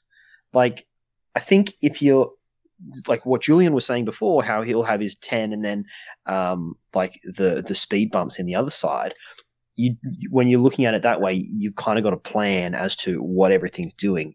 If you're having them split up in like a 8-7 fashion, you do want to really be able to have a plan, and even see 7 orders is not that many. Yeah, 7 orders is a lot if you've got the right pieces and the right. It's the only time I consider 7 orders. You can do a lot with 7 orders. If you got AD in that, then yeah. The interesting that you were saying, Nick, though, I agree with you 100% because the way I've been running it is exactly like that, 10 and 5. And what I'll do is I'll have everything, as I said, in my main group as like the button pushes, the hit pieces, yada, yada, yada. And then all I'll have, just in case I have to go first in that second piece, is something like a Caterin, something like a Noctifer, something that's a long-range sniping ARO piece that I can use as an aggressive piece if I want to just be like, all right, I don't care if I lose this engagement, but my Caterin's going to take 2 shots at your TR bot, for example. Just on the off chance I hit you and I kill you because I'm going first, which then leads me to then push up the table and do what I want to do.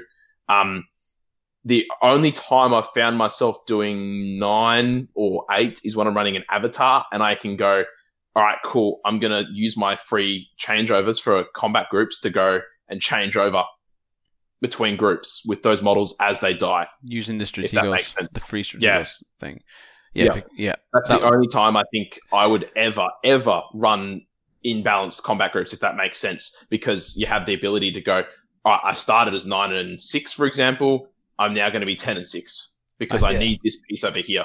Yeah, I think that's what I was going to say as well for Hack Islam. I was actually just flicking through Army, and I think almost all of my lists that reach 15 orders, not all of them do, but most of them do, I'm doing 9 and 6 in all of them. And that's with Saladin, because like you say, if we get to turn 1 and I'm going first for whatever, and you've docked 2 orders from my first pool, and I've got maybe like a piece in group 2, maybe an AD piece for example, that I put in group 2, that I'm like, oh, actually that's in a really good position. If I can pump 8 orders into that in group 1, it'll do a lot of work.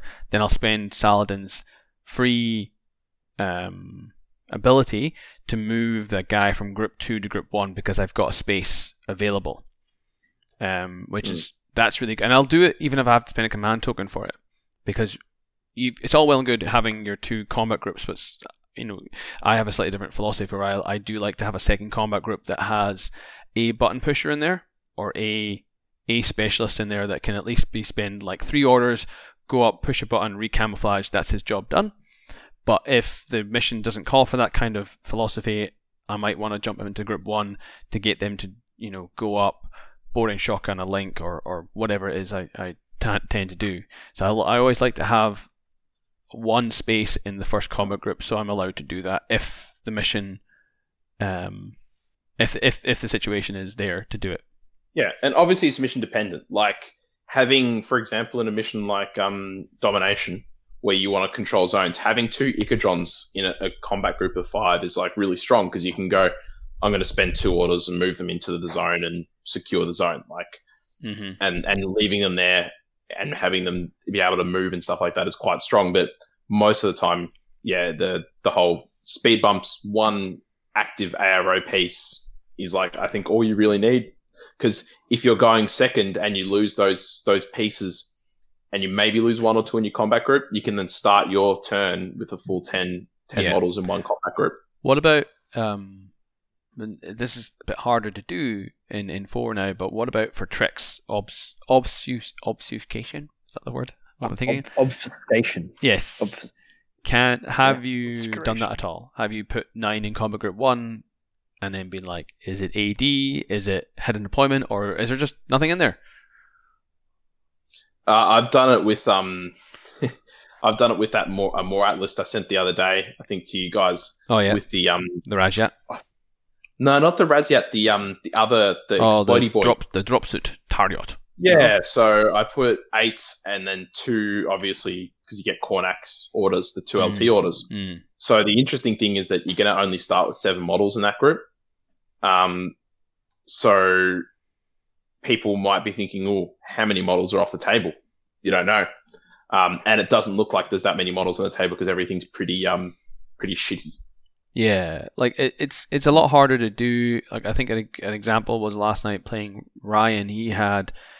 I was like, how many orders? Like what am I looking at here?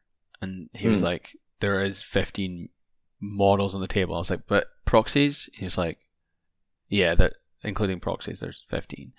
And I was like, okay, so you literally, there is no AD, there is no hidden deployment. I know this from just looking at what's on the table and looking at your order groups.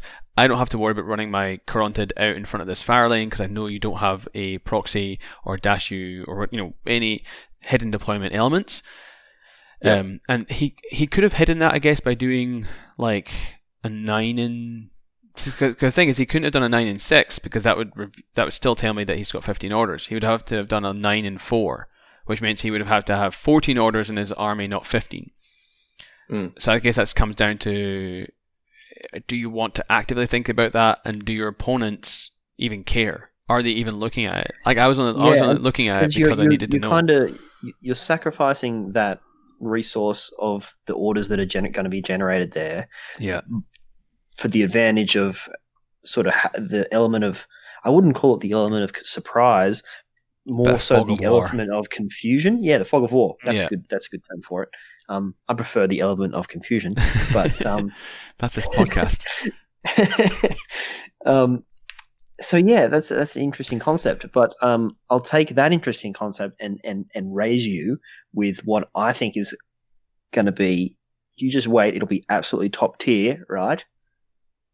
3 combat groups with 5 in each of them. 5 in each.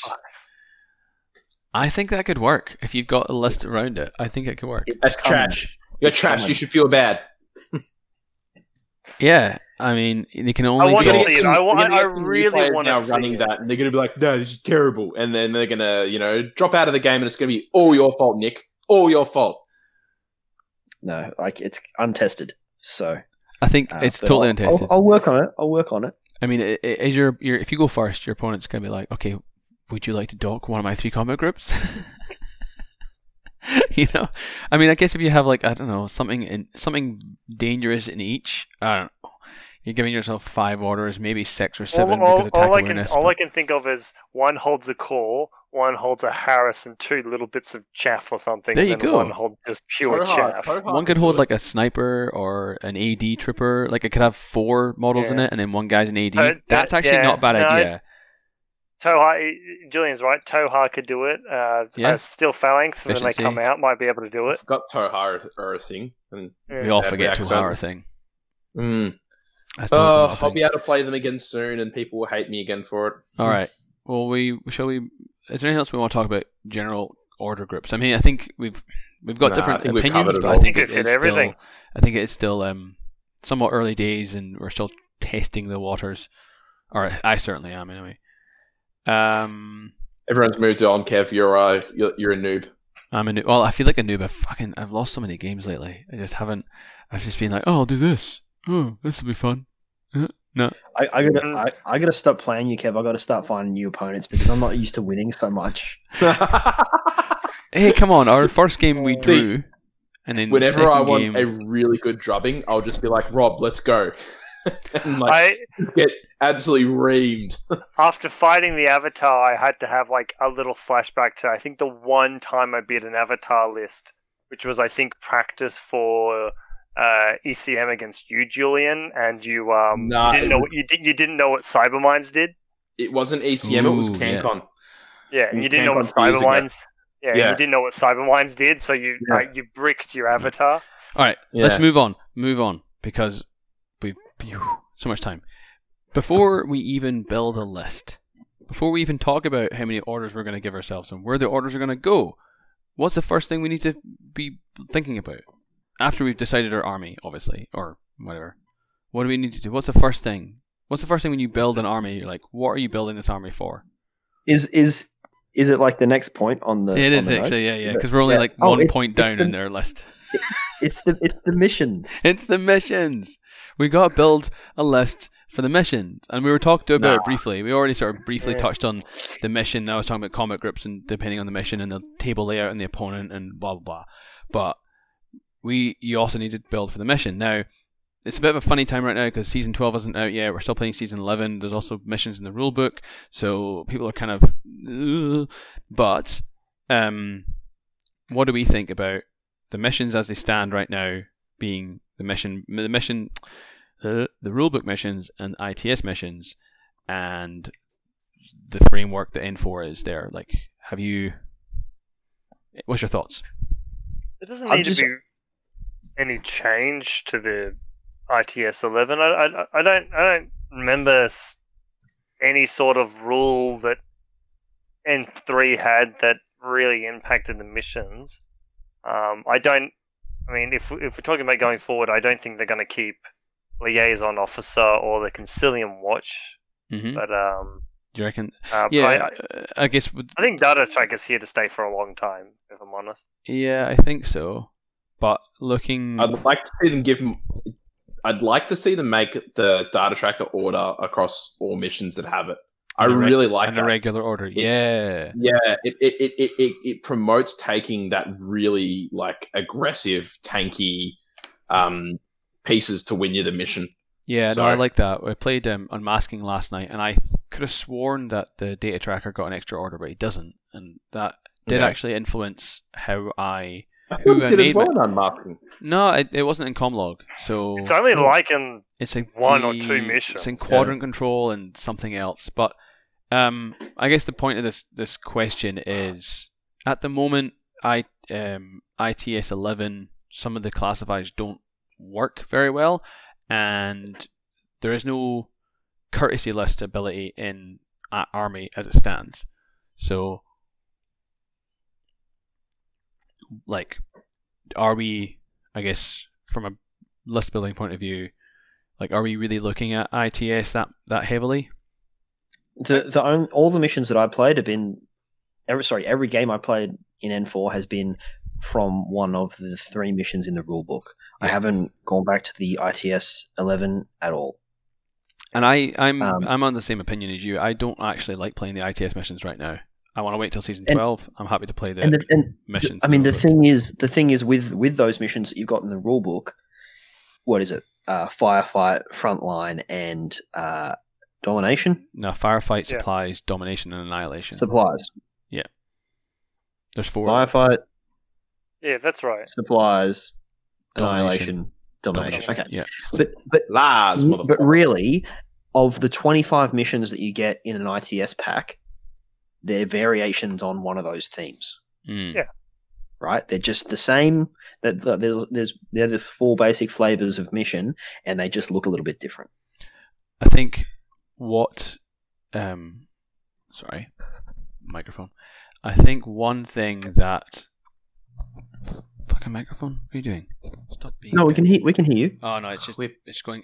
I'm just like pit. One of the things I've noticed. Sound like Donald Trump when he speaks. One of the things I've noticed, ITS obviously has that the rulebook missions don't, is classified missions, classified objectives. Now we know that some of them are a little bit don't work because ITS 12 isn't out yet and there's no certain rules, but there's workarounds for it. It's not too bad. What I've been looking at now when I build lists in preparation for Season 12 is looking at profiles that will help me accomplish these missions. So a good example is in Hack-Islam,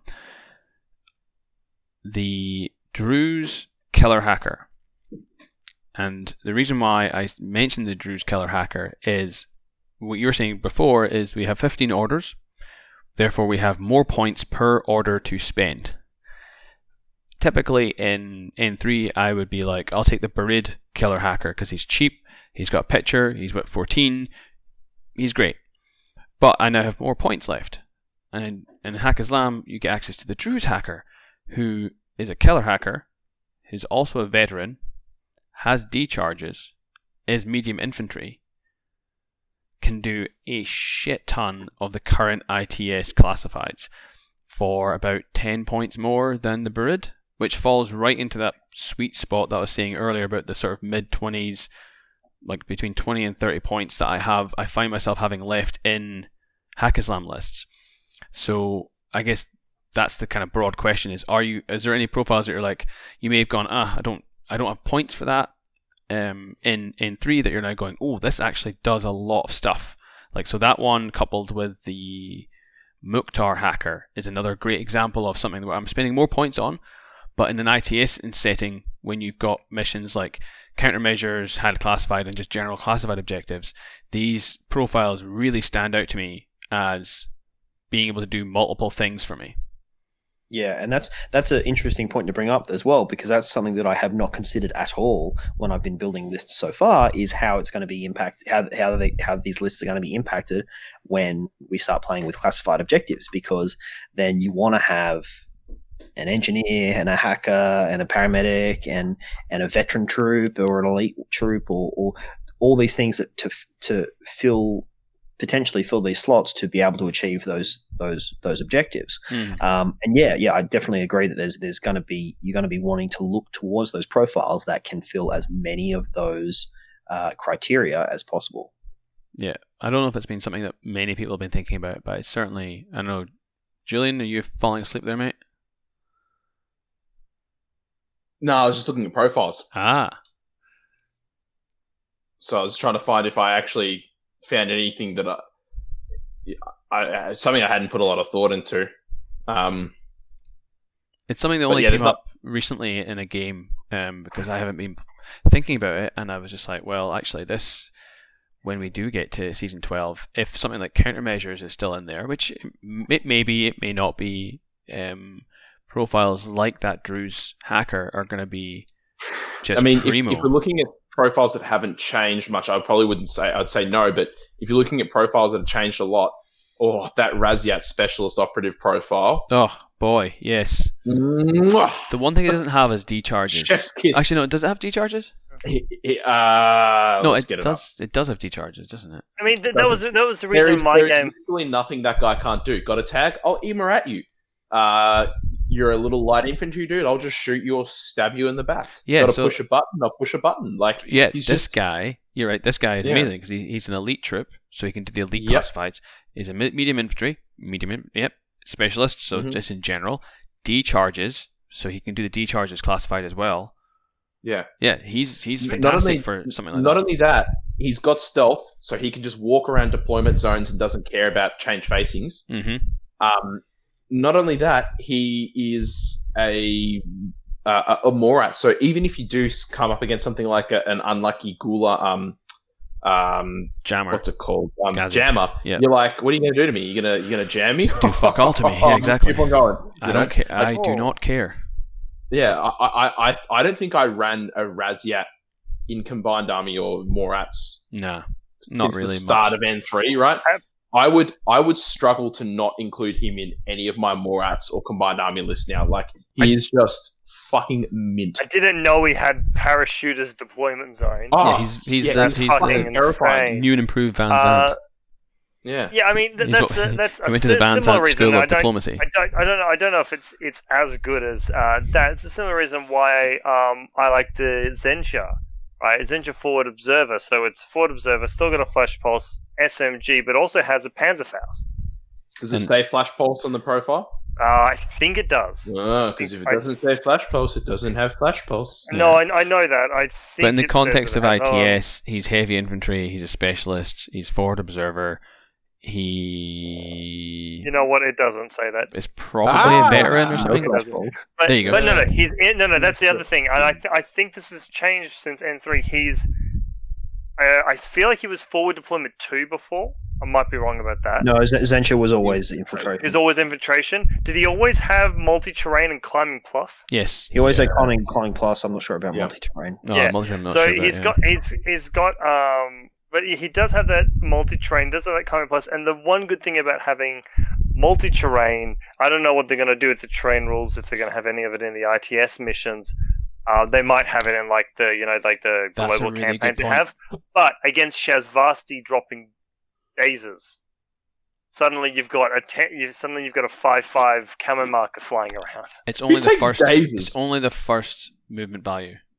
Yeah, it's Oh, not the first. All right, Yeah, sorry, so but it's it's 5/4. still it's Yeah. That's like multi-terrain and the climbing plus. that's like 0.01% of games I reckon they're getting a No, better My one very from. first N4 game had a Days Around. Let's I just got to circle back use to the what you mentioned though multi-terrain. about ITS and terrain rules. I think that's a really valid point because it's something that CB have been kind of, floating for a little while. But terrain rules, They had it once in like season 2. They had it or in 10. they had it in Rescue, right? But it was diabolical because it was just Train shit. rules were terrible No one, in N3. the terrain rules in general weren't great, but the rescue mission was horrible because it had terrain rules in it too.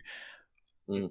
I don't know how they'd implement it in missions. I hope they don't implement it in missions, but I feel like because they've made terrain rules a little bit cleaner in N4, I would hope we would see more terrain rules in tournaments. I don't necessarily want CB to put it into a season 12, into a mission, but I would. on people's tables. Yeah, I would like there's just to be more, more. I mean, there's a lot of zero more people grab just running coming out. That would be fun to see. Yeah, but that comes back to, I guess, TOs and people making tables because the terrain rules are a little bit cleaner. Now they might be more prevalent in season 12. So that's something else to consider when you're building a list. Now is when you're building a list, take a model with terrain rules. I played Ryan. Yeah, I played Ryan on a TTS table that was had a whole bunch of water or swamp in it, and I didn't really notice this. I built a Starco list. We went to the table had terrain rules, and I was like, sweet. My hard cases and my Al Hawa, basically all my infiltrators all had terrain total, so they were all moving 5/4, up and around the midfield, which was like, this is amazing, and it's not. I don't think it's necessarily gonna change the game, but I think if you have that kind of thing in your back of your mind the whole time that there may be terrain rules on a table, you're going to start looking at those profiles and they're going to become more valuable to a player now. Whereas before they're just like, cool, aquatic terrain, who gives a shit? Sorry, that's all. I agree, but again, like you said, that really does come down to people, the table you're playing on. Which we won't know until yeah. Are people going to go to the effort of changing existing tables they have to include these things, or is it just going to be on new tables people put together to? That's a good question. To look at it, but then also in the framework of a tournament where you're on the clock, even if the terrain rules have been streamlined quite a bit from the previous edition, is it still that sort of bridge too far to force people into that framework? It's a good question. That's why I think it's probably going to be something that is going to be more fun to see in their global campaigns. They've had it before, but generally it's like, oh, this is a zero grav zone. Well, it doesn't do anything negative to anybody. It just gives a bonus to the zero grav guys. Now it's, you take the zero grav guys and... Didn't they have Yotems with AD or something for a while? Yeah. The one on campaign. Whatever their planet is, if they had mountain terrain on one particular mission, they counted as having AD combat jump. I would definitely like to see just more tournaments run with more terrain zones, but not like arbitrary, this whole table's desert, because that's boring. Just have, and like you say, yes, it'll depend on whether or not table makers want to do that. This is more of a speculation, I guess, than an actual list building tip, but I think there has been a clear shift from CB to put more of that on profiles, so I can only assume that that's the intention, that CB want you to run them more. So that's, I guess, why I want to make it as an important point. All right, we'll move on. So we're going to talk about that. Talked about missions. I guess like we kind of gloss over missions because obviously you always have to build for the mission, right? That's just a general tip. But we kind of didn't really talk about missions in particular, did we? We just kind of talked about building, about ITS. You when you're looking at you just have to really consider, and this is Infinity 101, right? That you need to be able to achieve the mission, whatever it is. Mm-hmm. Something like supplies has changed a bit from previously, where before you needed before you needed to exactly. It could change again in ITS back to what it was like in ITS Season 11, but at the moment, from the rulebook, you need to be a specialist not only to open up the boxes, but to be carrying the supplies box. You have to be a specialist. Mm-hmm. So. Whereas before it was just a specialist to open the box and then anyone could carry it if that specialist died. So that is a big change because it means that you're going to have to really get some durable specialists that aren't just going to fall over once they open that box. That's a good point. Whereas before you could play supplies with 0 specialists if you wanted to. Yeah, wait for your opponent to open all the boxes and then just AD or parachutists walk on from the side, kill all the people who hold the boxes and pick one of them up with that guy. Now, if that guy's not a specialist, he's not going to be picking anything up. Yeah, he can kill the guy carrying it, but he can't pick it up himself. And I think that also applies to Firefight, which was a mission that really punished you for taking any specialists. Now, in the rulebook, you get points for having specialists left alive at the end of the game. So you kind of want that mixture. You want to kill more of your opponent's specialists, but keep more of your own specialists alive, which then means that you're maybe investing in camouflage specialists that maybe just sit there and do nothing all game to keep them alive, while having attack pieces that can go and snipe your opponents. Because I think in our game, Nick was a great example because we played Firefight. I took a couple of specialists that I was kind of iffy about taking because they were so easy to kill if you got close to them, like the Evo, right? No defensive measures. If you got a beat on it, he's dead. The Armandino, he's a cheap engineer, so a great specialist, but he's not particularly survivable, and he's impetuous. So if I decide to use Impetuous Order, he's probably going to die.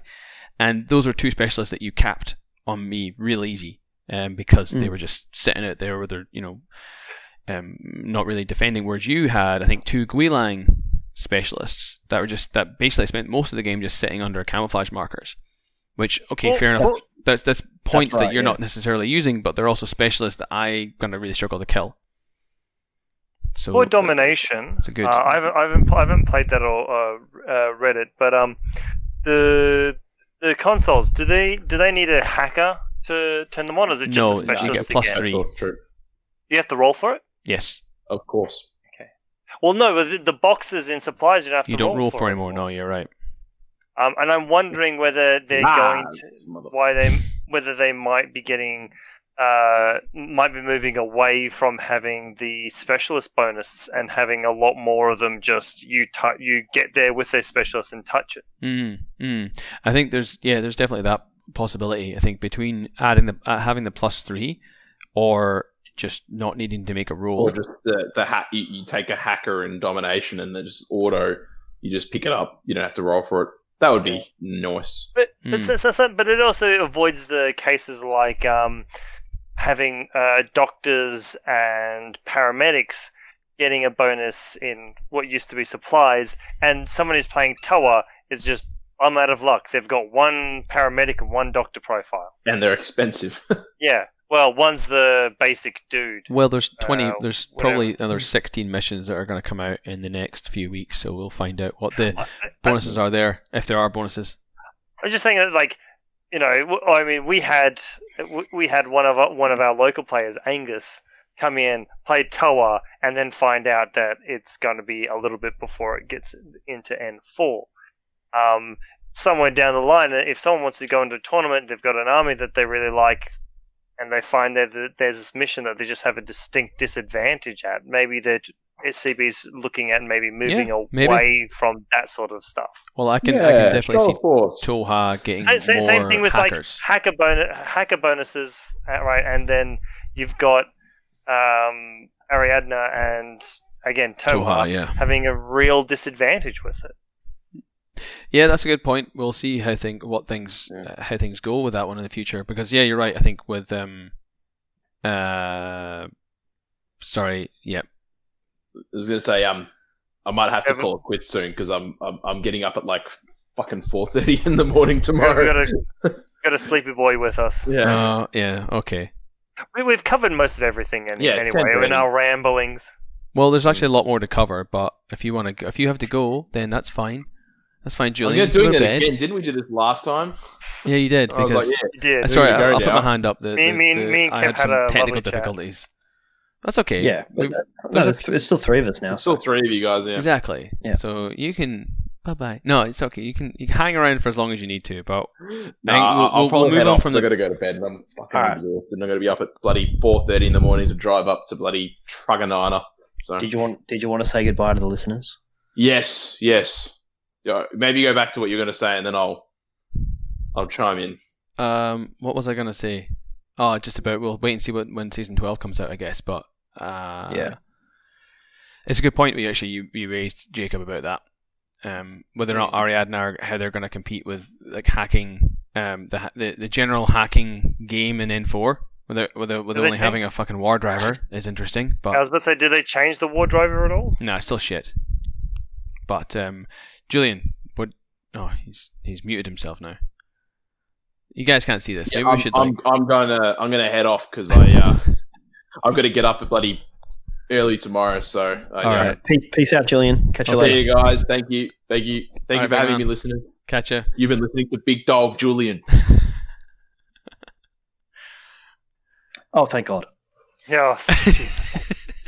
Julian Jorgensen has left the meeting. Oh, cool. So where are we up to? Do you want to move on to this next bit about building for alpha versus layered / ablative? Yes, defense? because apparently people in the community think that alphas are broken and going first is too strong in N4. And how would you build a list if that were the case to either do an alpha or be alpha'd? Yeah, and I mean, like, surviving a first turn alpha strike has always existed, right? Yeah. Except now it's just that the alpha strike pieces that people were taking might be a little bit cheaper, and so, but yeah, like, it's something that we've always had to deal with, and personally, I'm a big fan of like your layered. What we've put on the point here is like a layered / ablative defense, which is basically speed bumps, right? What Julian was talking about earlier about having his 5 things that die, like an ablative defense means that it falls off as it goes. So things that you can put out there. I mean, the fucking what's that mercenary that everyone hated for 8 points? It's still around. The mercenary. Libertos? Yeah, the Liberto. Yeah. Yeah, just take one of them. Yeah, right? I wanted that thing to die in a ditch at the end of N3. I wanted that thing to just. I mean, I understand it wouldn't happen, right? Because it's everyone's got the model, everyone's got access to the model who's like in vanilla anyway. So clearly, it was never going to die. And I'm kind of sad to see the majority of my vanilla hack lists still include one. Didn't it get better? It lost SWC on like its best it dropped a profile. point. But it technically did get worse because it doesn't have stealth anymore. And also, sorry, I'm just gonna go back to what I was said initially. Like, it's still too early to say whether or not alpha strikes are like first turn alpha strikes are game breaking. This is just more of a general. We're talking about list building, right? Yes. So if you want to build a list for alpha striking, it's easy. You take a piece that's really good at alpha striking and kind of build a framework around it to get lots of orders. So yeah, because the argument is, like you said, is things have gotten cheaper, so therefore tags are easier to fit in. Tags are really good alpha strike pieces, and then you have more points left over to build ablative defense around that alpha strike piece if somebody tries to assassinate it. And don't forget that you've now got the advantage. That's okay, Jacob. Keep talking. You've now got the advantage of if you're going if you've built an alpha strike list and you are going second, you have the advantage now of you can spend that command token to put into suppressive fire. To put it in suppressive fire. Sorry, can you hear me now? Yes, we can hear you. You're back. Okay. And something like an avatar, or whatever. In suppressive fire is nasty, going to be sure. hard for anything to get through. I mean, really, the only problems you're going to run into are the impersonation markers at that point. Yeah, but even then, yeah, you got to remember that the most that alpha strike piece is going to be given is 12 orders. Well, no, not necessarily. 8. Yes, you're right. Yeah. How are you going to feed it more orders? I don't think there's an NCO attack awareness unit in the entire game. So the most you can give it is 12. Okay, if you've got an avatar, it generates 4 orders by itself, and then avatar is an exception. So it can have like 14 orders. But yeah, sorry. The point I was going to make before was that. In terms of how we want to frame this conversation, is that I think it's pretty straightforward to build a list that can alpha strike. So in terms of us talking about how we build lists, we probably don't need to go into that side of it too much, but to defend against the alpha strike is probably a good point of conversation. So one thing that I wanted to touch on was that, like I said before, that ablative defense system, but as part of that as well, you want to, if you can, build yourself a list that does not present these super juicy targets for your opponent to take on, right? And I've had people say this to me quite often when I've deployed my force. I mean, in N3, but also in games of N4, where anything that's worth anything is in the camo state or is an AD troop. Or something like that, or is prone, where or is prone in a really difficult spot to get to. So there's no obvious angle that they would potentially use to have that turn 1 game-ending alpha strike. If you can take advantage of that when you're building your lists in this environment where people are trying to alpha strike real hard, if you make that as hard as possible for them, then they're going to have a bad time trying to alpha strike you. Things like, and also because not only does it not present viable targets, but the person who's got their alpha strike piece, a lot of the time with these cheaper tags, cheaper heavy infantry, these are hackable targets, right? If you're looking at a field of camouflage markers in front of you, you don't know which one of those is going to be the hacker that's going to possess your tag or immobilize and isolate it with whatever hacking program is throwing out at you. So well, so you're doing two things there. You're not giving your opponent an obvious direction to go with, and also you're making every decision they make even harder. And that happened in our game, Kev, where you had a camo marker in the path of my tag, and I had convinced myself that it was a camo marker. Sorry, that it was a hacker, right? Mm-hmm. I was 100% sure that whatever was underneath that camouflage marker, as soon as I got in within 18 inches of it, was going to start hacking me. And I was really sort of frozen by that until I got to the point where I'm like, well, I got to bait this thing out somehow, and just started spending orders. And it turns out it wasn't a hacker. So I just created this fantasy in my mind that was weighing me down almost. And it did. Yeah, it did do the job to an extent, I guess. The subject of like a null defense, like what you're talking about, having everything. If you're going second, just have everything hidden. Use indirect arrows from like hacking, covering your closer range bands, or range bands which suit you better, is a tactic that was used in N3. It's still viable in N4.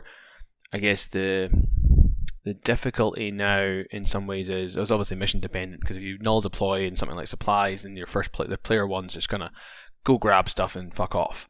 The changes to crits make putting something up for arrow almost a little bit less useful, right? Because you're not going to get that lucky crit on a tag and instantly take a wound off. If you crit a tag, it's still quite likely that it's going to just be like, cool, I'll pass both my armor saves and keep going. So there is definitely a little bit of even when I'm building lists, I'm like, oh, do I even want to have an arrow piece? Like if my opponent runs a tag or a linked sniper or whatever those sorts of things are, I'm still of the opinion of N3 where I'm like, I'd rather just go prone. And even in N3 you might have something up like an MSV sniper to ward off impetuous troops, but now because impetuous has changed, you don't actually have to run out and get shot. You're almost just like standing up there. You're not getting anymore. It's like I think our first game of N4, Nick, same thing happened. Like I had a MSV sniper standing up waiting for your monks to come out, and you're just like, well, just not going to use their impetuous order. Now the Guija goes to town and killed my arrow piece. Whereas in N3, you'd be like, you'd have to have spent resources to stop them from walking out in front of my sniper. In N4, you're just like, I just won't use them, and it made no difference to your order pool really, which was a big difference. So there's definitely, I feel like there's definitely more value in. There's almost more value now in keeping your head down than there was in N3. From what I've been playing so far, unless you have a premier arrow piece, just because of the threat of something like tags coming, or burst 6 Kriza. Sorry, just pause the recording there for a second because Nick was telling me that I was breathing through my nose too loudly, which apparently I was. Apologies to listeners, it's the new headset and I didn't have the microphone mounted correctly. But what I was saying is, what you were saying was ablative defense is something that you can do to ward off an alpha strike, and I think it's somewhat more important in N4, at least from. It's kind of funny because a lot of the games I've had haven't really had any alpha strikes in them. Even against you with a tag, you weren't foolish enough to just kind of ram it down my throat anyway. And most of my stuff I kind of did have hidden, so yeah, it wasn't. But I mean, like I said before, that kind of goes back to the targets that you're presenting to your opponent, right? So in that game that we had, you had your 5-man link team bunkered up inside that building on your flank. And then apart from that, for me to get to anything else that was outside of that link team was pretty difficult. So it was better for me to just sort of spend that turn taking out a few things here and there, but also mostly repositioning to be able to take advantage of what openings might happen later on, sort of thing. And on the topic of openings, there is an argument that there will be more openings in N4 because we've only got 15 orders. Because there's less physical space that's been taken up on the table by models. Yeah, because you're not running 8 Guangxi in ISS or a bunch of Galwegians. I might. I still might. So, while you still could, the likelihood of it happening is much less. I think the propensity for some people to run 10 orders or limited insertion is higher, so there'll be more space, more free spaces on the table for something like an impersonator or an infiltrator or AD to come on the table. That's right, and like you said, in certain missions with certain troops, in certain situations, your AD can come on 100% wherever it wants to go. Sometimes for certain armies. For certain armies, in certain circumstances. Let me put a few more caveats on that. I think there's 2 armies currently in the game that can automatically land something in Firefight. Yeah. It's Yu Ching and Nomads that can do it. Yeah. But the Yu Jing one gets to do it with a blast template as well. Explodey boy. No, the 14's only for his normal jump. Yeah, combat jump. Combat jump. No. His explosion is Fizz 13, which will only get you a 19. What? The explosion. No, he has combat jump Fizz equals 14. But combat jump. Explode is part of explode. It's combat jump. No, he's got 2 combat jump skills. So you can do combat jump as explosion, or you can do combat jump. Combat jump Fizz 14. Yeah. So at the moment, it's only Nomads. Really? Yep. Oh. Trust me, I want to use him. I've been looking at him for ages. Motherfucker, that's a good point. I didn't notice that. I just assumed that he could. I mean, it's still a 19 in Firefight. Yeah, that one time that 5%. In Firefight, if you've also got an Evo hacker, yeah, which in a would. Sorry, getting back onto the point, the topic at hand. We had already sort of discussed value of warbands earlier on. We do actually think their value has gone up in N4, even though their point cost has sometimes gone down, especially in bikes, which you mentioned earlier on, Jacob. That with the changes to Impetuous, bikers have become more valuable. And in a game where you have limited orders, having something that with an 8-6 or 8-4 move with a free order to go up the table that's pretty darn good. Yeah, especially one where you don't have to direct it into the line of fire. No. I mean, you have to move the 8 inches, which is kind of hard. I remember getting a Krakot with the Metachem and he rolled the 8-4 move. And you're like, shit, I have to move him 8 inches. And like that's... Which is a long way. It's a long way to like avoid being shot at by something. Unless, you position him well. Or your opponent has done a null defense, which is, one of those pieces is actually really good to run up against something like a null defense. Because it excels in close range, as opposed to a tag which maybe wants to fight more like 16 inches.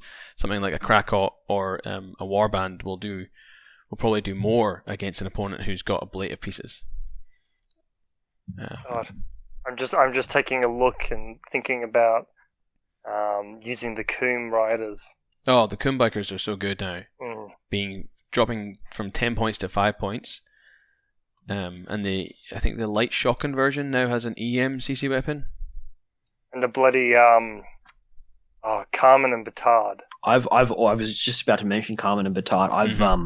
I ordered them. I've got them on order, so they should be coming in with the same shipment as my Blue Wolf. From N3 to N4, they just went and skyrocketed. They went down a couple of points. They went down like 5 points and got a whole bunch of good shit.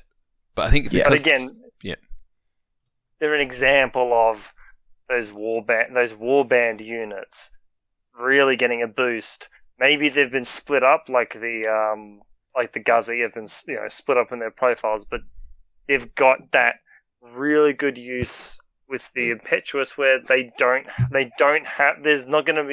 doesn't need to be the situation anymore where they go, I guess I'll just die. Okay, yeah. Sorry, we're still talking about playstyle considerations for running a layered or ablative defense. So that's a really great consideration because bikers are fast. They can pivot to being defensive because you usually have direct template weapons and smoke.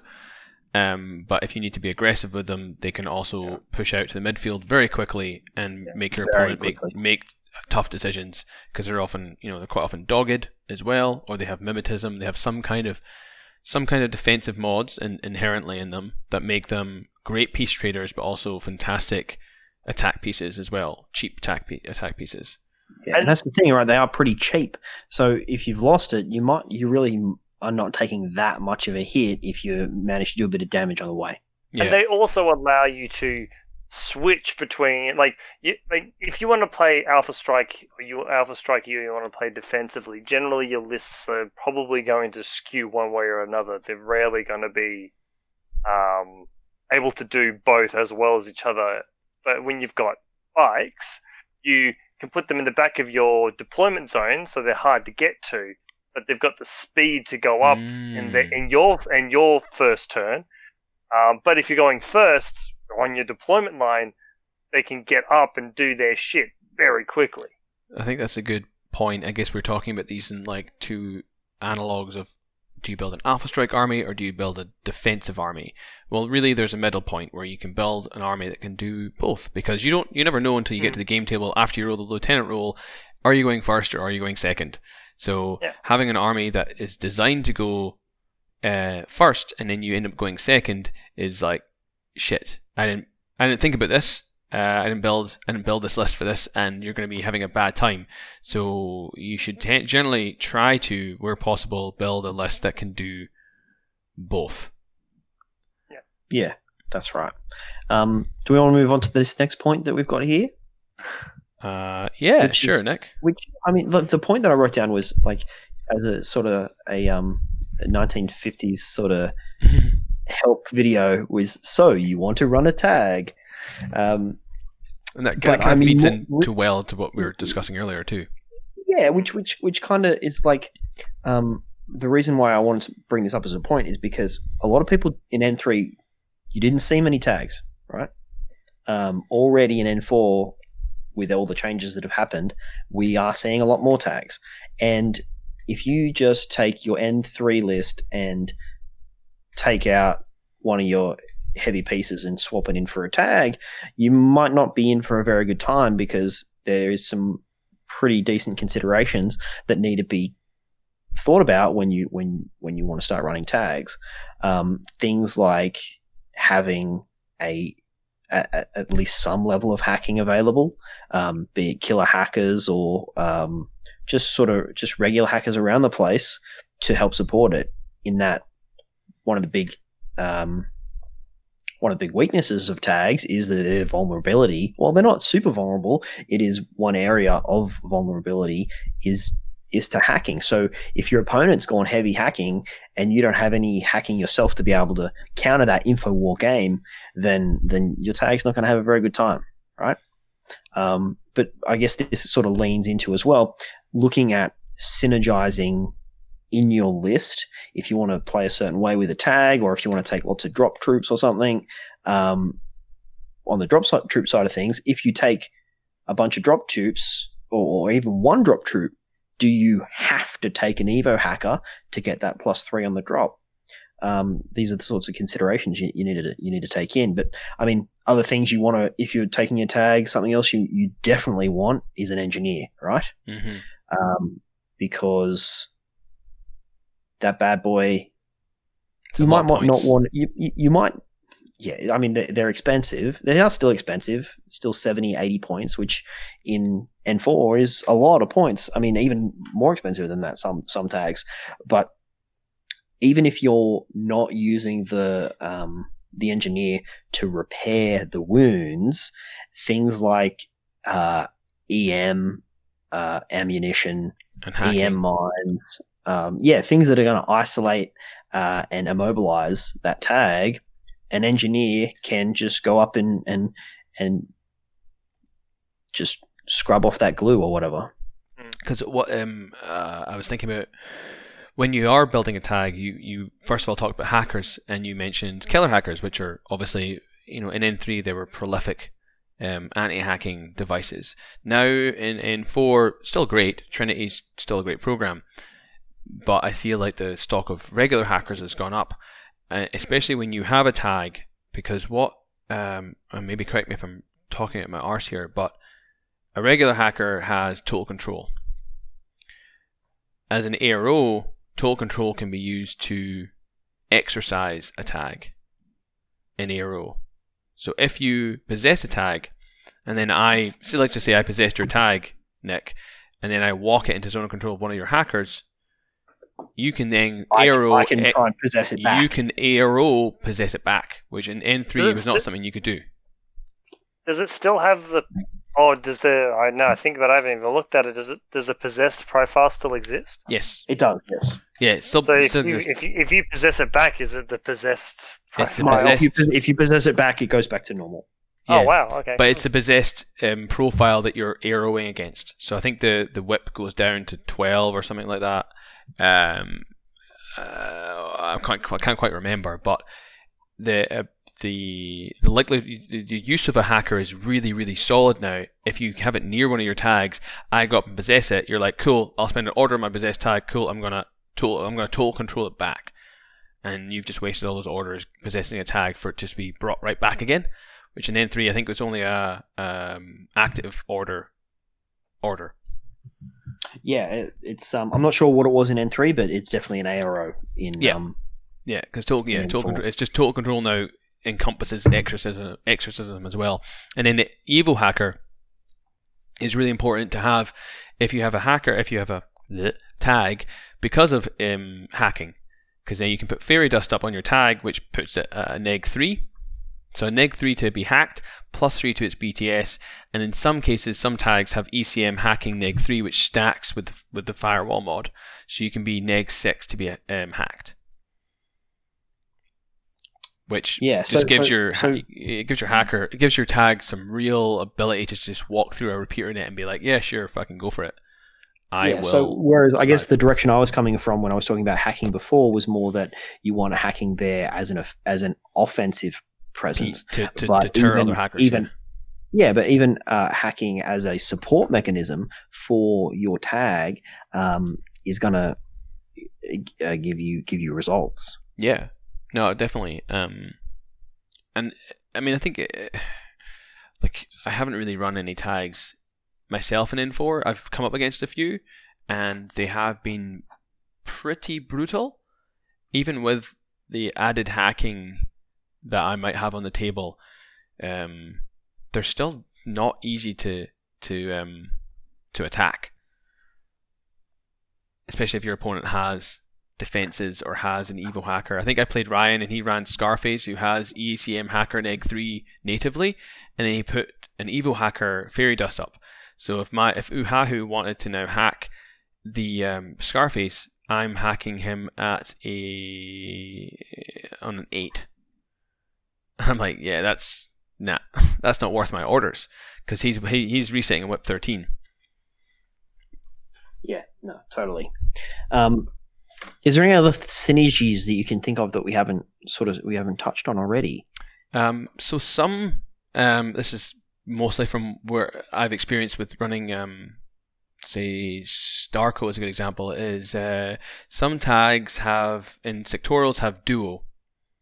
And then you have some wildcards available in sectorials that are hackers. Or they have firewalls. Or engineers. Or engineers.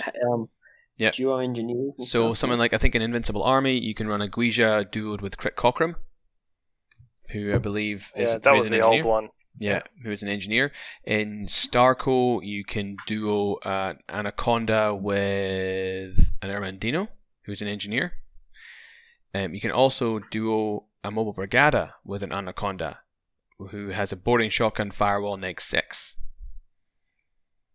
So he's going to give, because he's in the fire team, he'll give that firewall to the just cart along the tin bots. Yeah, to the Anaconda. So the Anaconda now is firewall neg 6, and he's toting around an armor 5 2-wound boarding shotgun.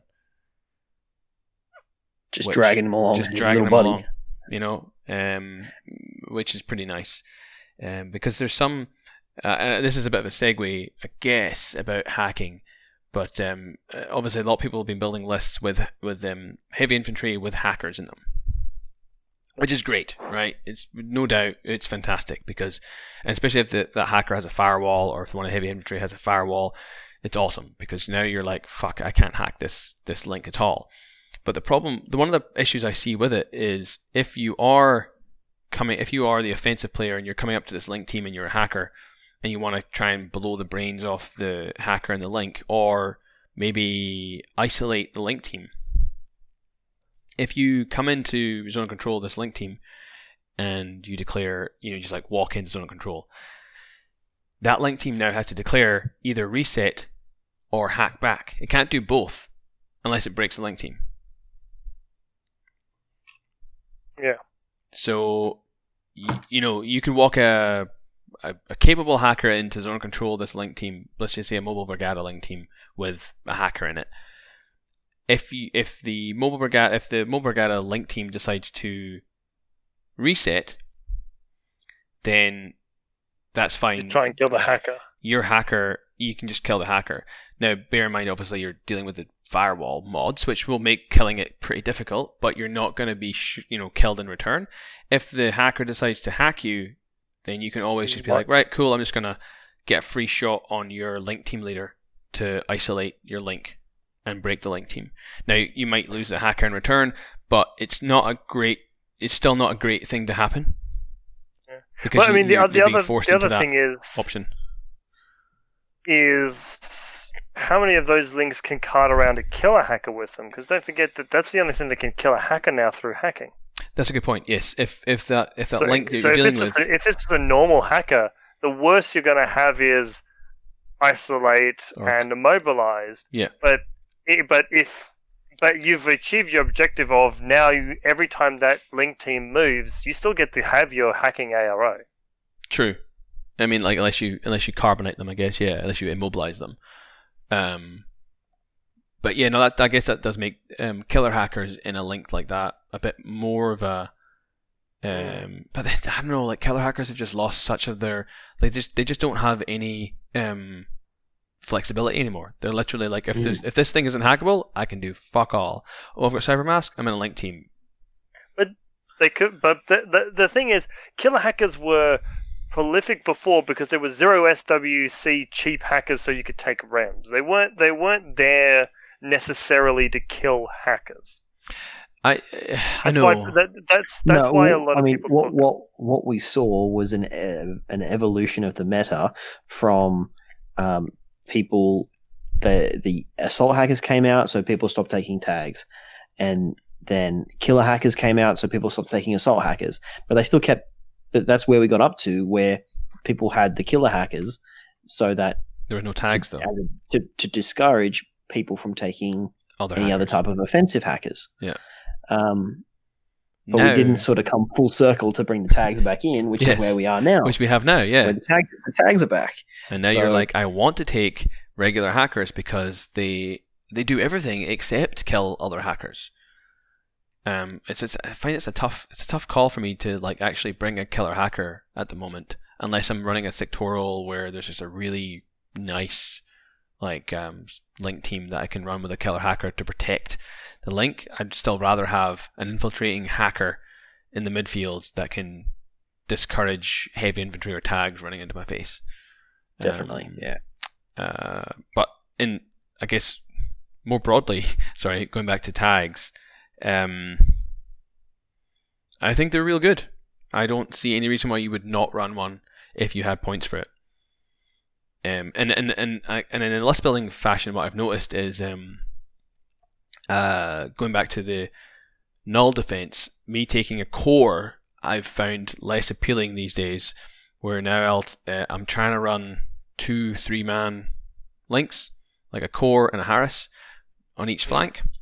But not a 5-man core. But not a 5-man. So it'll be like two flanks, like 2 HMGs, and an HMG in each, plus a specialist and maybe a 10 bot guy or whatever it is. But what I've noticed is the points it's going to cost me to build a Harris, I might as well just take a tag.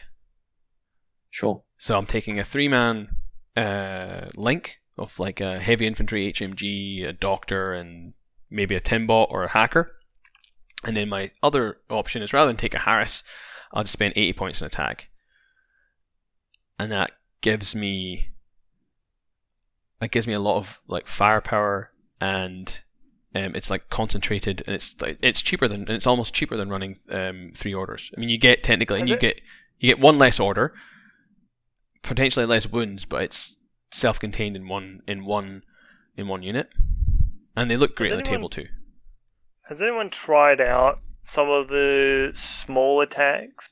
So like I'm talking like the Mongolian cavalry sort of size ones, because Blue talked Wolf, a lot about what like everyone else calls it, except you apparently. Oh, whatever. Who calls it the Mongolian? When was that ever? I know it's in the title. I'm sorry, Jacob. It is there, but it's the Blue Wolf or the Blue Steel. Sure. Well, it looks like a cat. It doesn't really look like a wolf. I guess it's Thundercats. Yeah. No, I haven't run that S6 tag yet. I haven't even run the Sphinx yet in N4, which I'm really keen to do. Yeah, I'll be interested to see if, especially to see if how well AP SMGs perform, because it seems to be those smaller tags are getting. HMGs? Spitfires. Yeah. Seems to be armed with that. Even Achilles, one of his profiles, has been given an AP Spitfire. Okay, well, that I think does that go into our next point about dealing with? Well, one of our next points about dealing with these tags, or the propensity for players to run maybe more heavy armor is AP. So you just said AP Spitfires, and I think if you do that, if you run the math between an AP Spitfire and an HMG, an AP Spitfire will overtake an HMG after armor 3. Is that right? Can I do math? Can I do... Well, damage 14 versus damage 15, and damage 14 with AP is going to be the same if they've got 2 armor. 2 armor, yeah. So once you get to 4 armor, it becomes better, because 3 armor becomes 2 armor. Is that right? Can I do math? Yeah. You get 1 extra damage 15 if they've got 3. You get 12, equivalently 14 goes into 1 12, extra yes. damage if they've got 3 armor. Once they get 4, you're equivalently having 2 extra damage.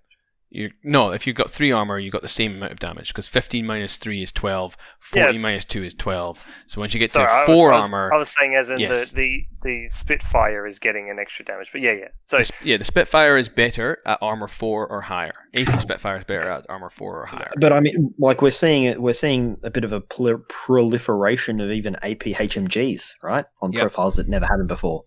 True. So true. There's a lot more AP weapons out there.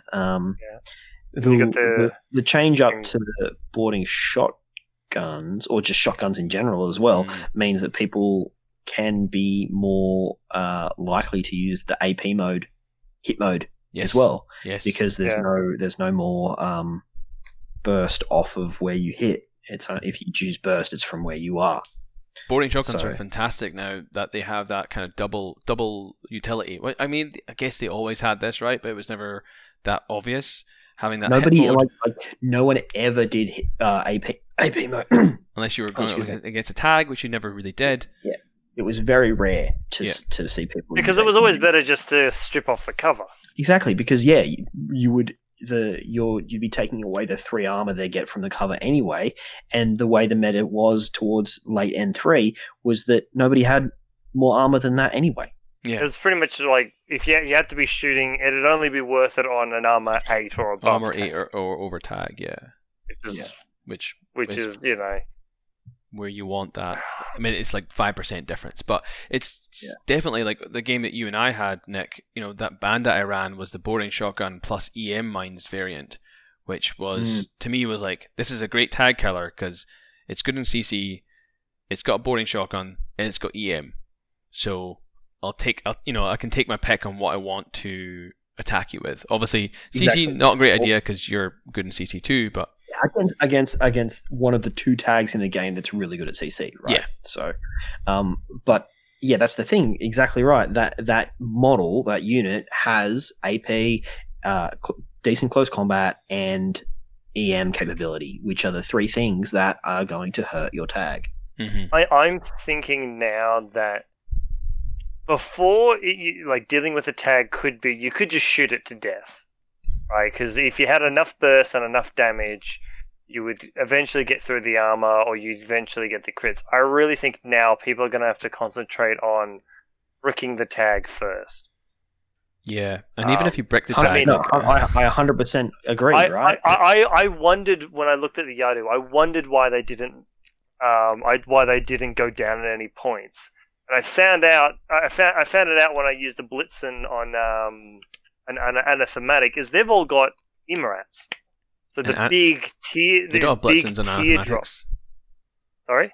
You used it on the Yadu all have Emerats. So I used the Blitzen from a Tanko. Oh, okay. To hit a Anathematic, yes. And found out that it's Breaker DA. Let's use the proper vernacular. It's EM damage. Oh, okay. Which is 2 saves against. Well, you said Breaker, which is not Breaker, but that's. Sorry, it's EM, which is AP on BTS. AP on BTS with 2 AP on saves. Half BTS. Well, AP on BTS and 2 saves. Yeah. Right. Yeah. Okay. Yeah. Sure. I say that because it's important, because it's not. Yeah. No, I double agree. Action. AP, we want to be using the correct terminology. Because I keep hearing people on podcasts at the moment keep saying the word ODD, and I'm like, it's Mimetism Next 6. It's just a fucking thing. The new players are gonna not know what the fuck you're talking about. You think in ODD, there's no such thing. Just get with the program, guys. Stop being old. Sorry. But as well as like the and I know I'm talking about Aleph units, but you just mentioned them, and it's the Arjunas, right? With the Arjuna, the Kirin bots. I can't remember what their names are. Yeah, Kirin bots. Also have Emirates, and I think people are going to have to deal with tags by bricking them. Mm-hmm. They're just going to have to just use Emirat, or they're going to have to use the hacking program. Which is why engineers are so important. Yeah. Oh, exactly. From the other side of that, but yeah, if you can take out, or not take out, but if you can negate the effectiveness of a tag using EM and things like that by like you say bricking it, then you don't have to contend with those multi HMG +1 damage shots that are coming through, because they hurt. Yeah, and you don't have to spend countless orders. I think I played a game against Ryan with a Mobile Brigada, and I crit his Scarface 4 times.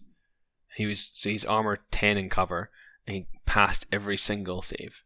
I think I took 1 wound off him, or maybe 2 wounds off him, but it took me 4 orders to do that. Yeah, and like that's happened to me when I've been in gunfights with just against heavy infantry. Mm. They just everything passes its armor saves now. Yeah. Well, wasn't my experience with Invincible Army. Until you roll a 2, and you're like, bad luck. But you're right. It is less likely to happen now, so you can't just throw a weight of dice at something and expect it to go through, because it won't, and you'll be very sad. So having access to hacking or EM or a good CC specialist to take a tag down or heavy infantry down is more important, except when you're playing Firefight and then you have to actually kill the model to win the game, as opposed to just brick it, because that doesn't help. We win the game. Yeah. All right. Well, I mean, we've got another point here about sectorials versus vanilla considerations. I guess we could talk to that briefly, but I think that's probably it after that. I mean, pretty much. There's a lot of general things that we've touched on. I mean, I guess we can sort of do this and then wrap up by just like kind of putting what our points are to a list that we've made, and just briefly talk about briefly just kind of say this is what I think is valuable on a list, and here's why, based on what we talked about. How's that sound? Yeah. I mean, sectorials versus linked teams is like a forever, years long question. Vanilla's shit. Don't take it because sectorials are getting better. Question, right? But I mean, I play 50-50, I guess, between sectorials and vanilla, and I would say they're both just different, right? and I don't think that's changed in N4. I think the only thing that has changed in N4 is the way you build lists now, because most profiles have native Harris, as opposed to having one profile with the Harris skill that you had to pay half an SWC for, which is always like it makes it easier to build up that composition of who's going to be in your link team, right? Yes, you don't have to do that bullshit profile. You don't have to think about it as much anymore. And like there's a lot of wild cards around these days as well. So makes it easier from a list building perspective. It might not necessarily make it easier for your opponent to understand if that's even a fucking legal fire team. True, yeah. But when you're sitting there theory crafting to build that list, it does make it a bit more straightforward to realize that, okay, I've got 8 things here. They can all go in this fire team in one way or another. Yep. So if they're all in the same group, then that makes it fairly versatile. I think that's a net positive to the game. I know it does make it a little bit more confusing, but how many times are you building a list and then you're like, oh, I'm gonna build this awesome Harris. I'll take this HMG, I'll take this Doctor, I've got to take this fucking rifle guy who's half an SWC. He has to be in this link. Just so the unit can exist, It's so annoying. But what I've noticed is this thing is perpetuated through to N4, because we were going before about hacking. There's now, because of all of the wild cards that are floating around now, you can build a very effective, relatively cheap heavy infantry link, with like a heavy infantry HMG, a hacker, but then your third profile, who used to be your Harris profile, is now, at least in the list I've been making, is your fucking firewall Timbot dude. So the Timbot dude is... Unless you're lucky enough to play one of the sectorials where the guy who's got the big gun also gets the firewall. Yes. So the Shang-Chi, there's definitely certain profiles that have the firewall in them, and I hate those profiles. Those guys can suck dicks. But there's definitely more profiles. I'm building a link these days, and I'm like going, oh yeah, oh nice, oh a hacker, yes, now I feel like I have to put the firewall profile in that link because I put hacker in there. And I'm like, I'd actually really like a doctor, or a paramedic, or a heavy rocket launcher or something like that. But I'm like, but the firewall's so good. So that I feel like that's now become like the pseudo Harris profile, is the firewall, the Timbot profile that you're getting. I don't know if you guys have found the same thing or not, but that's what I've noticed. I found for the most part that just Harris is plonked up there with Call. Sorry? So it's not. What do you mean? I found for the most.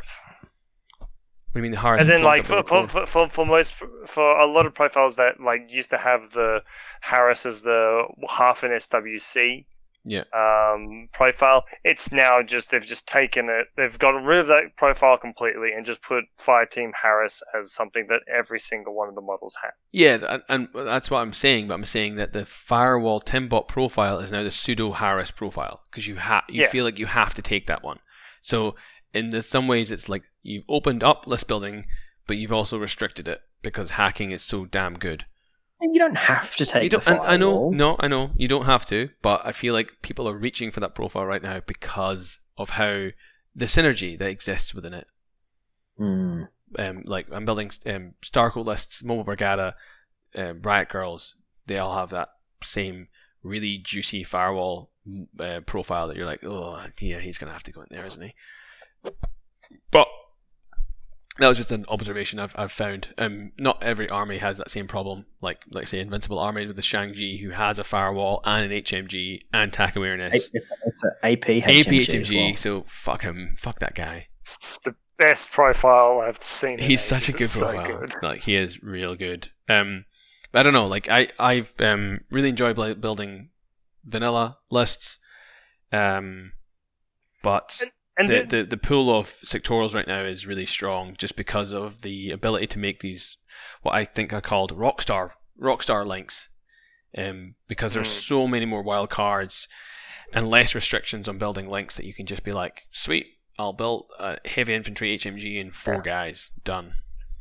And it's especially tempting right now, coming from us three, coming from N3, because there are fire teams or sectorials that were near just impossible to run next to some others. Bakunin comes to mind, where now everything's like freed up. Making a Riot Girl link is simple. Yeah. Whereas before, I don't think you could add anything to a Riot Girls link. I think it was just Riot Girls. Yeah, there's definitely more. There's more less restrictions. Yeah, which I think here's a question: do you think we'll still see the prevalence of the MSV2 5-man link sniper? I think good aero pieces, so the Kamau, the Karhu, Hideout. To a lesser extent, the Hideout, but yeah, it's got the armor, but yeah, I don't know. I mean, it hasn't gotten any worse. They're still there. They're still relevant. But I feel like the active turn is stronger for those kinds of links. I'm seriously building lists with linked multi-sniper as an aggressive piece at the moment, because when you think about it, the link, a multi-sniper has got the best range bands in the game. It's a good gun. It's a very good gun. And when you put in a link and make it burst 3, you're like, this is good. I'll shoot you from across the board all day with burst 3. Like burst 2 is fine in ARO, but burst 3? Yeah, but the advantage of the 5-man link multi-sniper is that it was, other than close range, it was good in both turns. It got 2 shots while it was defending, and it got 3 shots while it was attacking. I don't think it was ever not a piece that worked in both turns. Well, I think the point that I make is that's an exception because it's still a premier ARO piece, but I think there is maybe more of a propensity for people now to look at null defense and then use these pieces more actively, as opposed to literally a Kamau would never fucking move. And if you didn't put anything up for the Kamau to shoot, it would literally be an ARO piece for 3 turns. But there is, the Karhu, for instance, people are banging on about, is better in the active than it is in the reactive. It's still great in the reactive, but if you want it to get out there and start killing stuff, it's 6-2 move, it's mimetism, MSV. I think it's got climbing plus or super jump, one of those things. So it can get around and it can go gangbusters if it wants to. Whereas the Kamau is kind of like, I'll just stay on my tower and shoot stuff if you put it up for me to shoot, which any player who knows what a Kamau does won't. So I guess back to your question is, the Kamau Link Sniper, is it still going to be relevant? Yes, but are active turn killers going to be more relevant? I think so. And I mean, you mentioned synergy before. There's always going to be synergies. Synergies in vanilla that you're never going to be able to touch in sectorials. I reckon probably at this point the most famous example is the Marut. If you're playing OSS and you take a Marut, you're really hamstringing it because it's MSV2. Oh, it doesn't get smoked. Depending on who you're playing, can be completely useless. Yeah. If you're playing I don't know if a Pano, I guess Military Orders has the least amount of camouflage sort of things. They're all good shots. Your MSV and your MSV2 matters for nothing. You're just fighting dice at that point. Whereas when you do it in vanilla, you at least have the ability to do that smoke trick. Yeah, and that's still very relevant in N4. I guess. The Avatar can only be run in vanilla. True, for now. Well, hopefully forever. Nick, is there anything you want to add? Not really. I barely play sectorials. I really need to change that because my experience with sectorials is deeply lacking. So I think sectorials add a layer of fun to the game to make it thematic. I mean, I started playing Steel Phalanx because it's a cool theme. They're all Greek heroes. And if that appeals to you, go for it. If you really like playing the game, then Vanilla's the way to go. Vanilla will always be relevant. The sectorials will never overtake them, no matter how much people complain about fire teams being OP. Yeah, I get that, and I agree. And I played ISS for a while because I'm really into fascism as well. So it goes both ways. I think, I think sectorials have gotten a real boost in N4 because of the restrictions that have been lifted on building link teams. I'm not a fascist. That was a joke. That's all right. I let that slide. Fascist. I mean, a lot of the newer sectorials were already pretty freed up, but now it's just across the board. Yeah, it's across the board. Everything's pretty much got some sort of wild card going in. And I think people are at least from what I've noticed, people are really looking at these sectorials and finding what you can build for them, but then are kind of not ignoring vanilla, but I think obviously vanilla has so much more depth to it that it's going to take a lot longer for you to find the vanilla list that's right for you. So sectorials are great, but they're limited. Vanilla is the jack of all trades and will always be good. Unless you're a new player, in which case I used to say go vanilla if you're a new player, but I think I'm actually of the opinion now you should probably play sectorials if you're a new player these days in N4.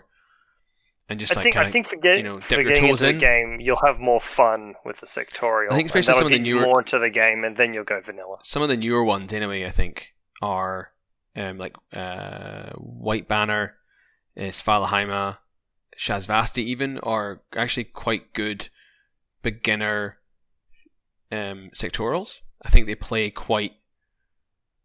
They have a very clear play style, which maybe makes them limited. I don't know. I haven't really played White Banner or Svalheima yet, so I don't know. But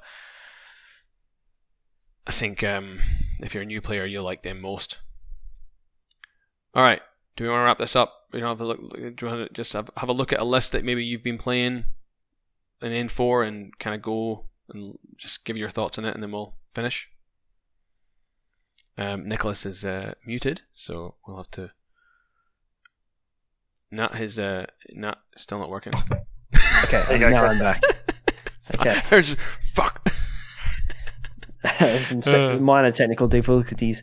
I couldn't hear anything you said for the past 30 seconds, Kev. So. Oh, okay. I was just saying that if you're a beginner player, sectorials I think are probably the better thing for you now. No, I heard that. I didn't hear anything after. Okay. I just rambled on about that for a few more seconds. But I just wanted to say that we're just going to wrap up. But if you guys wanted to share a list that you've been playing around with and to give your, to kind of, I don't know, condense your thoughts from tonight's discussion. Yeah, Would you like to do that? I took the list. I'm happy to go through this list. That you took against me? Well, I've actually made a few modifications to it to change it up a bit to, make it even more to my liking. So okay, but it's pretty much the same as what it was before. But straight up, first slot we have Aguija as lieutenant. Right, so I'm able to take advantage of the lieutenant order, throw it out there, and give that extra battery, those extra access to more orders to the tag, so that there's enough in the pool to get up there, hit something, and then get back to a more defensive position. Right. I've then got Liang Kai as a nice little fluff piece in there. I haven't used him a huge amount, but he's pretty versatile in what he can do in terms of his ability to project a threat with a whole bunch of different. He's got a fairly. It's all pretty close range stuff, but he's got a pretty decent loadout and a set of skills that make him a pretty good aggressive piece. Probably, maybe not turn one aggressive, but definitely late game aggressive. Yeah, Link has a great profile. Yeah. I've then got a Guilang Mine Layer. The Guilang Mine Layer has shock mines as well as a deployable repeater. So when you're using that Mine Layer skill in the midfield, you can put a mine out if you want, or you can drop your repeater to extend your hacking net. Mm-hmm. So this profile has changed from N3. The deployable repeater used to be on the forward observer, but now it's on the Mine Layer. So it's an interesting change. Right. Sorry, what was it? So the Mine Layer profile now has the deployable repeater. It's got Mine Layer and a deployable. I can't even fucking deployable repeater. Deployable repeater, which is great because it means you can pivot to being either deploying, mine laying the mine or mine laying the repeater. So exactly. If you're worried, if you want to play the hacking game, repeater. If you want to defense hacking, repeater. Otherwise shock mine. Yeah, I like 100%. That. That's really, really good. Yeah, and you don't really you can if you were going first or second, might affect that decision as to what it is you're deploying, as well as what your opponent is, what opponent you're playing. If they've got a lot of things that are going to be hackable, you might want to put that deployable repeater down to really slow them down as they traverse that part of the board. Mm-hmm. So it has a lot of versatility there from turn 0 in terms of how it comes out. After that, Celestial Guard, Quan Chi Monitor, and 4 Quan Chi, because who can say no to 5 regular orders for 33 points? That's ridiculous. Now, it has changed now that you can only have up to 4 Quan Chi per controller. Well, yeah, so in vanilla, Quan Chi were always AVA 4, but they've changed in Imperial Service where you need a Celestial Guard monitor for every 4 Quan Chi. So You can't just have 1 monitor and 8 Quan Chi anymore, which is very sad. It's very sad. Okay. After that, I've got a Shaolin Monk. 5 points, give me some smoke on the board. Mm-hmm. And then the final unit in this group 1 is a Tiger Soldier. It's the Tiger Soldier with a combi rifle and light flamethrower. Not a specialist. You could move some points around if you really wanted to make it a specialist, but it's more of a mission dependent, I guess. Exactly. Yeah, that's right. So there's 9 regular orders and 1 irregular in that group, and then in group 2, I've got 3 regular orders and 2 irregular orders. My 3 regular orders are Major Luna, who I spoke about earlier. I'm having a lot of fun with Major Luna at the moment, and particularly with this list that's got decent access to smoke, so that she can take advantage of the triangulated fire through smoke with MSV1. Next down the rank, I've got another Guilang. This one's the hacking profile. So he's taking advantage of generally I'll put 1 Guilang on one side of the table, the other Guilang on the other flank in the midfield, so that one of them is the hacker, then the other one has put the repeater down. So there's 2 lanes that are covered by that hacker because of the repeater. Yeah. After that, I've got a TR bot, HMG TR bot, Shaolin Monk, and then a Mons Trucker with a Yao Zhao Helper bot, Power bot. Okay, so that comes out at 15 orders?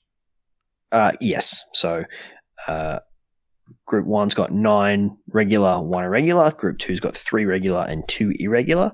And then 300 points, 6 SWC. So I've maxed out on both there. And what I've found is there's a decent amount of particularly in Group 2, 3 regular and 2 irregular orders. I do find myself spending command tokens to flip those, at least one of them per turn generally. Mm-hmm. But I don't really have, because I'm not reforming Link or anything, I don't have much else to spend the command tokens on. So moving stuff across or flipping regular orders. That's it, yeah. So what would you, is this list a kind of all-comers list, or is this sort of what you ran against me because you've got Major Luna, a couple of Guilang there, where you slightly changed it with having one of the mine layers? So yeah, the difference was that the list that I played against you, both Guilang were hackers. Right. Yeah. Whereas this one's a bit more. I'm just like, again, you can shift it around. It's not too difficult to make it back to that way. I just dropped the helper bot, and that's the 3 points that I would need to change the mind layer to a hacker if I wanted to have 2 hackers. But yeah, like the reasons I like this list is that you've got that big heavy piece as of the tag, but then you've got a bit of a support network around it with a repeater and a hacker as well as the Mons Trucker, which is a fairly decent engineer. Yep. It's got the great thing about the Mons Trucker as an engineer paired with the Guilang as a tag, if your tag super jumps to a high point, the Mons Trucker has climbing plus, so it's not that difficult for it to get up there as well. Which came up in our game as well, actually. Yeah, that's right. Yeah. Yeah. Other things here, Tiger Soldiers, because I just love the Tiger Soldier, and I absolutely love Drop Troops. Yeah. Really great. I don't have a Evo hacker in here. Would I consider putting one in? Like, if I was going to take more than one drop troop, I would take an Evo hacker. Did you have a reaction zone in there as well? Sorry, TR bot. Yeah, I've got a TR bot as well. Maybe I should change some things around because then you've got the option for the Evo to A, buff your drop troop, B, buff your TR bot, or C, put fairy dust on your tag. Fairy dust on the I mean, tag you can only do well. one or the other, but so if I was gonna put that in, I would probably drop Liang Kai. Yeah. Because he's 21 points, so that's makes it affordable straight away to be able to fit it in, and then I've just got a few extra points left over that I can put somewhere else. I mean, Liang Kai is still a solid kind of he is, but piece, also I've got 2 Shaolin monks in here, which there is a lot of overlap in what they are able to do. I mean, obviously, Liang Kai has got effectively 2 wounds because he's got no ending capacitation, but there, like I said, there is still a decent amount of overlap there. Yeah, I like it. Would it be for like an all-comers type list? Yeah. I think, to be honest, I think this is the sort of list that I'm going to run with for quite a while, and maybe refine it a little bit here and there. But this is probably going to be me for this is sort of my early end for Yujing. This is what I'm playing. Okay, I mean, it's good that you've come to that conclusion already. We can maybe you can share the list code and we'll post it in the notes. Yeah, definitely. Jacob, did you have a list you wanted to talk about tonight that you've been enjoying, or you wanted, or even just something you're like, oh, this sounds cool, I want to just try it? I've been building them and then deleting them because I think I've been unhappy with every single one I've made. I made a very similar one to Julian. I might go over that one actually. So that one's for JSA. Okay. So that's and I'm just going to make sure they're still the same. Where are they? Here they are. Cool, they're still like that. So it is the Daiokai, Red Fury. It was I took the lieutenant. I took the lieutenant version of Neko. Yep. Right. So I can still use that NCO order. I kind of like the idea of having if you're going to have an NCO, having the lieutenant right next to him in like the same sort of fire team. I don't really know why. It's probably not a good idea, but I don't know. I like the idea of it anyway. So you've got the attack awareness and the lieutenant order that you can feed into the Daiokai. Then it was one more Domaru, just the basic 20-point train rifle one. Then the missile launcher Tanko, and the SMG Blitzen Tanko. So Tankos are super cheap. Like, what's the SMG Blitzen come out at? How many points is he? I think it's 19 points. I may have taken the shotgun For a 2 one? wound, arm 3. Yeah, heavy for a injury. 2 wound. I mean, Gross. they're not armed with anything. No, I know, but still, like. Okay, I take it back. I did take the Blitzen light shotgun, but I would suggest taking the Blitzen SMG. Okay. And then, so that's 5 guys. I then took a flashpoint spot because I had the points. Mm-hmm. I then also took Shinobu. Yep. Who ended up in the game. I used her killing the anathematic. Got into close combat with it. But the more interesting part is the other Harris that I ran. So I ran a This is the Karakiri Harris. the Karakuri Harris with Oda attached to it. So Oda's the Engineer. Keisotsu character engineer. Karakuri is structure, and I'm pretty sure have cubes. No, they actually don't. Oh, but they got remote presence anyway. So it means you can take these Armor 3 structure Karakuri with a engineer who does have hyperdynamics, so she's pretty good at dodging if she gets into the shit. Dodge plus 3. Dodge plus 3. Just- Sorry, just, dodge you know, plus 3. Yeah, you're right. You're right. For the newer players. That's right. Yeah, no, you're right. And the Karakuri, when you arm them with the Mark 12, have decent range. I mean, they're still shooting at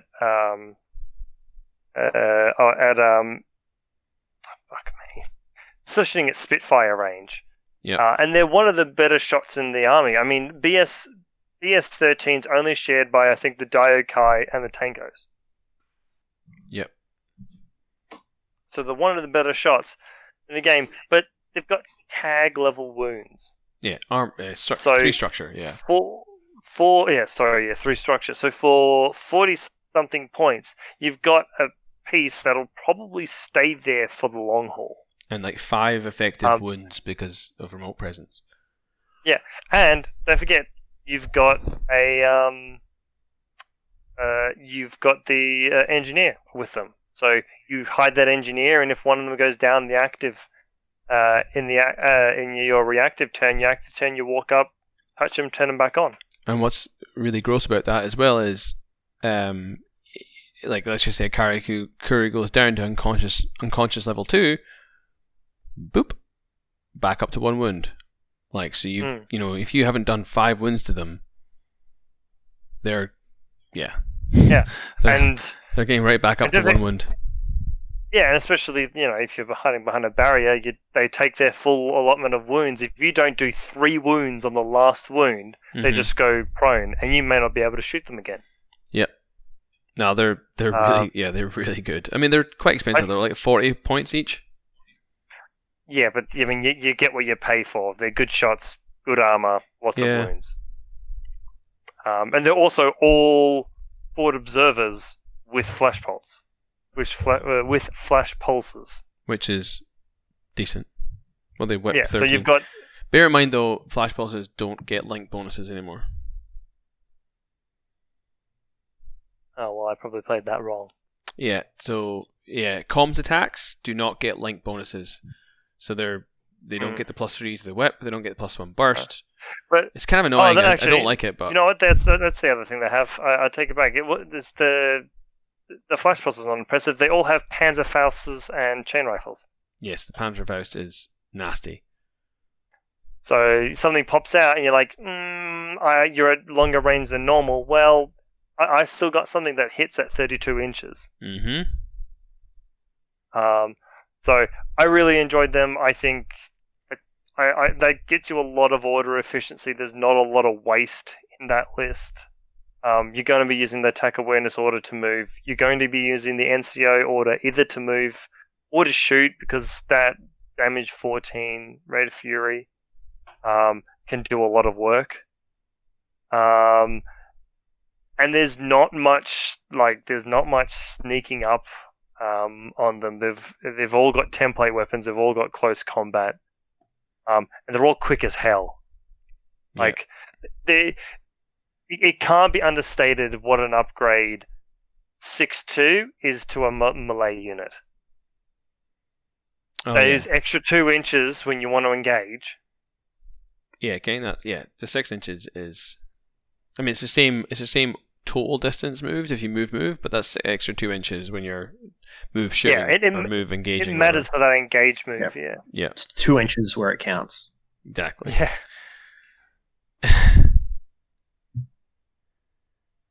Anything else?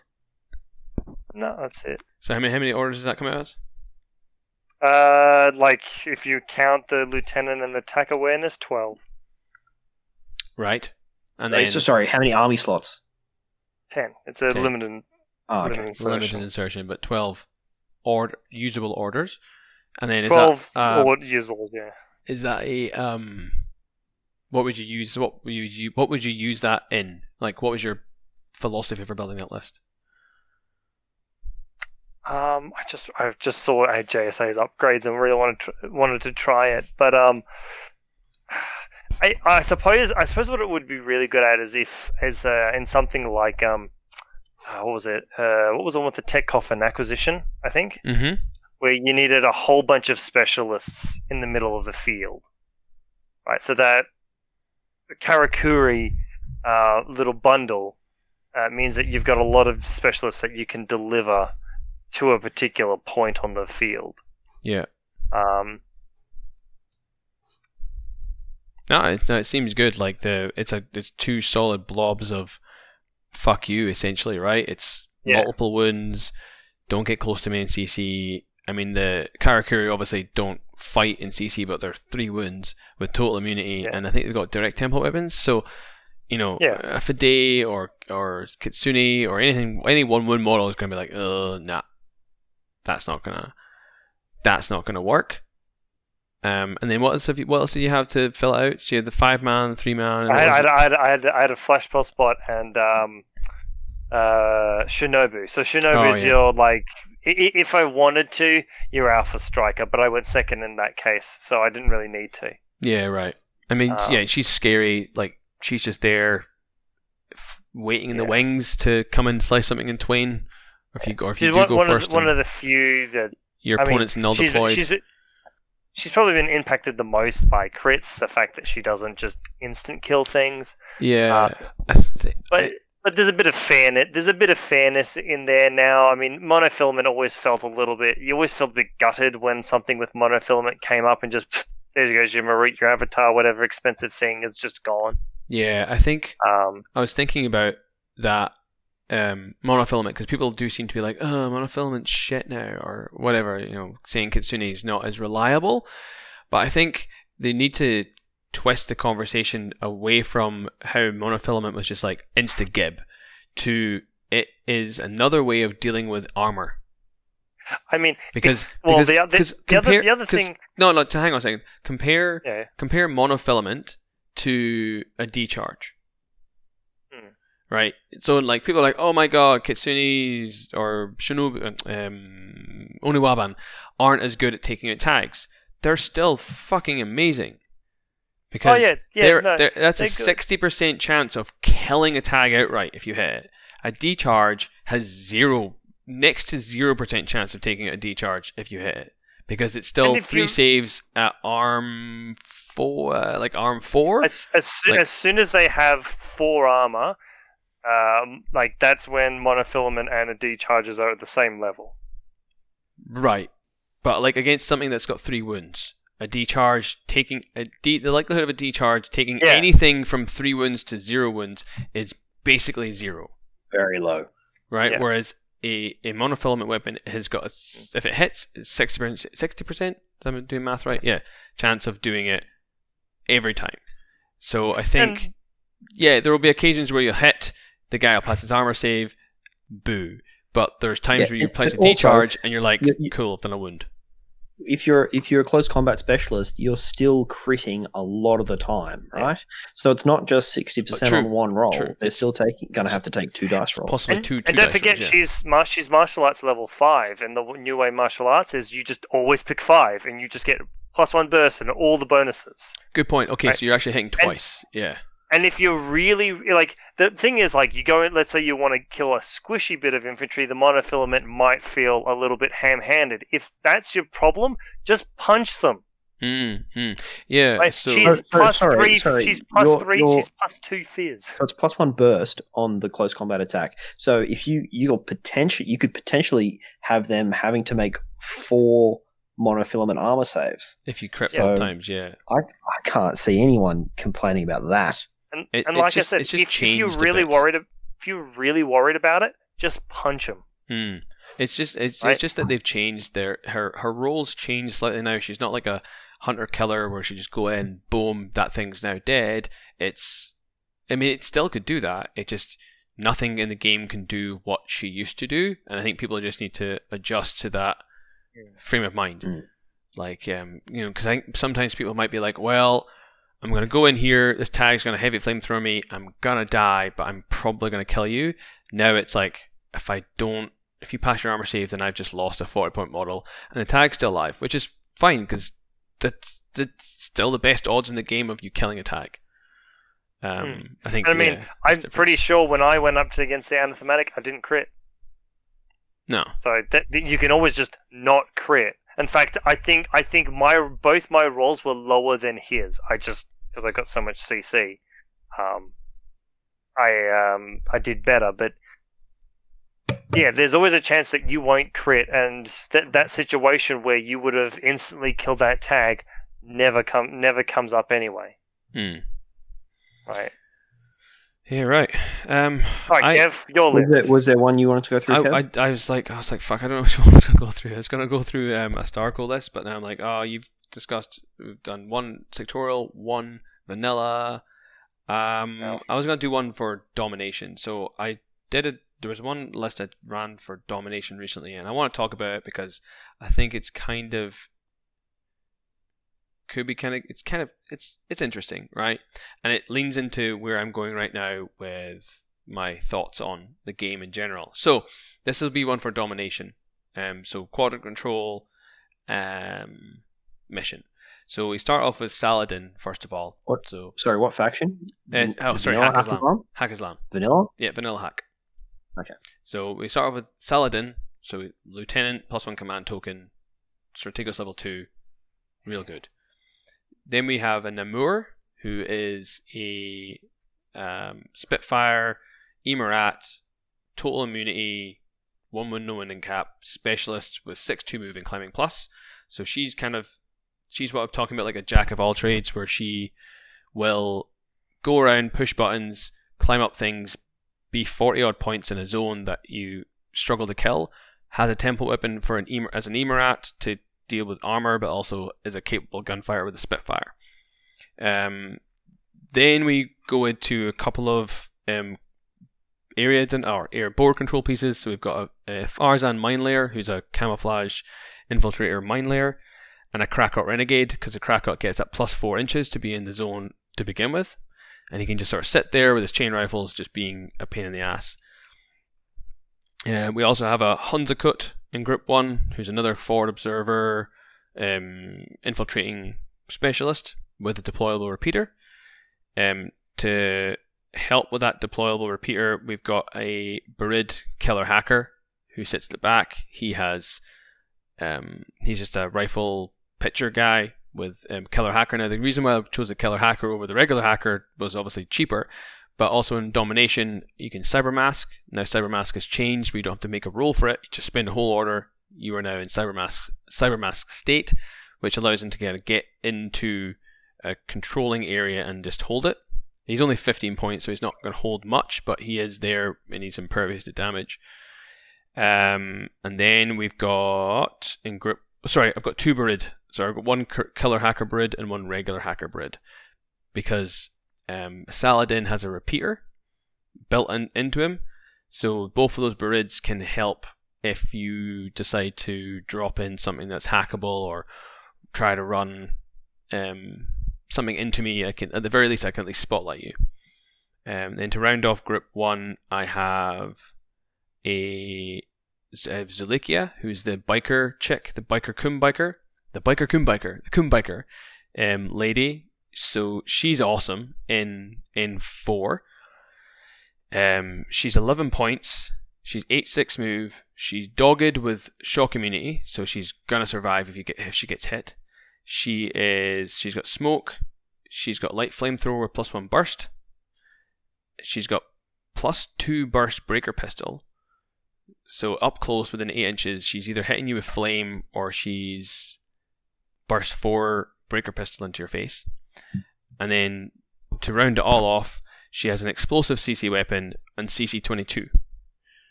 Oh, and also her CC attack is +1 burst. So she's burst 2, CC 22, Fizz 13 with an explosive CC weapon. I'm like, yes please, I'll take that any day of the week. And she's 8/6 move, so she's like kind of like your missile for turn 1. If there's like a flank that's exposed, she'll just run up there, flame things, breaker things, CC things. For 11 points, I'm like, yes, that'll do. So that's basically group 1. Oh, sorry, there's also, and this is what I thought about when I'm building this list, I took a couple of AD, because I think AD is very important in domination, but also I just think it's really good in N4. So there's a Rajik Spitfire, who's just your, he's a dogged AD trooper, who's also shock immune now, so he's dogged plus shock immune, so he doesn't care about mines or submachine guns, and he's obviously got Spitfire, so he's able to walk in from the side or drop in somewhere and kill some things. So there's 9 orders in group 1, technically 10 because you've got Saladin's lieutenant order, which turns into a regular order because of Strategos. So it's 7, 8, 9, so it's 9 orders in group 1, because one of them is obviously the Rajik, who's off the table. And then group 2, I've got 1, 2, 3, 4, 5, 6 orders. So it's 9 and 6, that's what I was saying before. So group 2's job is basically warbands plus an aero piece. So I've got an Al-Hawa mine layer. So he's like a pretty cheap sniper who's in a camouflage state, who also brings mines. So she can deploy up the field because she's got infiltration to get into the scoring zone straight away, but can also deploy a mine to protect her or protect something else I want to not die on turn 1, such as Namur or Saladin or even herself. Then I've got two mutts with boarding shotgun jammer. So like I think I said before, one of those mutts sort of hangs near Saladin and just kind of protects him from being sniped, because you'll see here I don't have chain of command. And then the other mutt will probably stick close to the Namur to keep her safe from being attacked, because the Namur is okay. She's not a CC specialist, so she's not going to survive if somebody runs into CC with her. And then we've got a Delamy with camouflage. So he's an infiltrator with camouflage state 1 use, light shotgun Panzerfaust for 6 points. So again, he just sits in the midfield and arrows something, or basically just is a pain in the arse. Just something like a small speed bump. And then second last, we've got a Libertos. So why not? Another, I know, exactly. Another couple of camo markers. So in this list, I'll have 2 camo markers from the Libertos, 1 from the Delamy, 1 from the Hunzakut, 2 from the Al-Hawa mine layer, so that's 6, and then 2 more from the Farzan, so that's 8. That's 8 camo markers that all of them start outside of my DZ if I want them to. I mean, at least we'll now know which one is the Liberto. Which is a good point, yes. So because he doesn't have mimetism anymore. He doesn't have mimetism, so you'll know which one you would know, except the Delamy also doesn't have mimetism. So if the Delamy deploys near the Libertos, then you're not sure which one's which. So that's this is like a cluster of camo markers that you're going to have to figure out. Well, not so much figure out, because you probably know which is which, but you won't know everything. But there's still a lot there you got to deal with. Yes, and that can be there to surround my squishier things if I go second, like the Namur, Saladin, or my hackers. And then lastly in that group, I have a Nahab. So he's a parachutist, specialist operative with a boarding shotgun, D-charges, and viral CC weapon. This guy is boss because he's 1 wound no one in cap with shock immunity, He's immunity criticals, so he's immune to crits. Well, he still gets crits, but he doesn't take the extra save. He is he's got martial arts level 2 at CC 23, Berserk +3, and Natural Born Warrior. This the glowing hand dude? No, you're thinking of Aljabel. He's an impersonator. This is literally a walk on from the side guy who, with his decharges, if he walks on into line of fire or something, if he walks on and he can move into line of fire or something using his dodge, because he also gets a dodge plus 2 inches, he can then do an 8-inch berserk into anything that's within range, and then hit you with decharges at CC 29. And you are and if you have his martial arts skill as well, then he cancels it because he's got Natural Born Warrior. So, and because he's only arm 1 BTS 3, but because he's 1 wound with shock immunity and no wounding cap, he's somewhat likely to survive, even if he berserks you, but he's critting you with a decharge on an 11. So unless you're a tag, you're probably going to die. Or at least you're hopefully going to take a couple of wounds off that, because they're most likely going to crit you. That's one thing I want to play around with the taking a look at like the new decharges. You guys may even have an answer for it. It was Andromeda and how that works with guard. Oh, Long range, just 8-inch or whatever, 8-inch decharges. That's a good question. I don't know how it's going to work. You can 100% use whatever weapon you're using. Yes. As guard. So like Russian dogs in Stalingrad, just attach the decharge to the dog. Yeah, and the dog just runs up with the decharge and plants it on the. So what would a flip she took? So that there's a Nahab is a specials operative as well, so it's kind of designed to push buttons, but it's also got a boarding shotgun, so it's able to do quite a lot of things, and if it needs to, it can run into CC and gimp something. Plus it's 30 odd points, so it's something I can walk into a zone if I go second. And it's in group 2, so it's not going to do anything in group 2 because there's only one other regular order, but because Saladin gives you that free order swap at the start of every turn, if I need to, I can move the Nahab into group 1 without spending any command tokens to give it, if I need to use it in like the first turn, for instance, or if I need to use it in any turn, I can just drop it into group 1, walk it on, and then let it do its thing. And that also goes for the same for the mutts. If I feel like one of the mutts has an opening on turn 1, I can move that one into group 1, and then then use its order. Use the group 1's orders to get it where it needs to go. So that's my list, and it is 15 orders, and it is 300 points, and it's 4.5 SWC. Which actually I haven't found a problem. I haven't found using SWC much of an issue in 4. I'm usually, with Hack-Islam, I'm lucky to get more than 5 SWC. I think I'm averaging at 3 at the moment. Especially with the reduction. I don't know if you guys are struggling to max out your SWC. I haven't really struggled because there's a lot of things that I've been taking that are actually 0.5. Yeah. And once you get a bunch of those 0.5s in there, then a couple, maybe a 2 and 1.5, it does add up. Which again comes back to my earlier point about these sort of 30-point models. A lot of them might be a hacker, might be a mine layer, might be something that's you're spending a bit of SWC there as well. So I've been filling it out 5.5 or 6 generally. Okay. Is the Guija still 1.5 or is he 2 still? Or sorry, is he 2? The lieutenant is 2. The if it's not a lieutenant, it's 1.5. Okay. All right.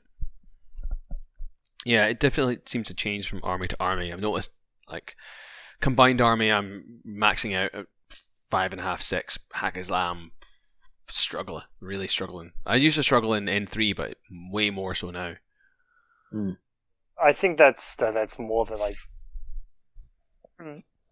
armies like that rely on their high tech weapons, while as Hack-Islam tend to rely on like bodies and other tactics that don't necessarily fill up your SWC. Well, what's a problem with this list is there isn't actually any weapon in here that extends past 24 inches.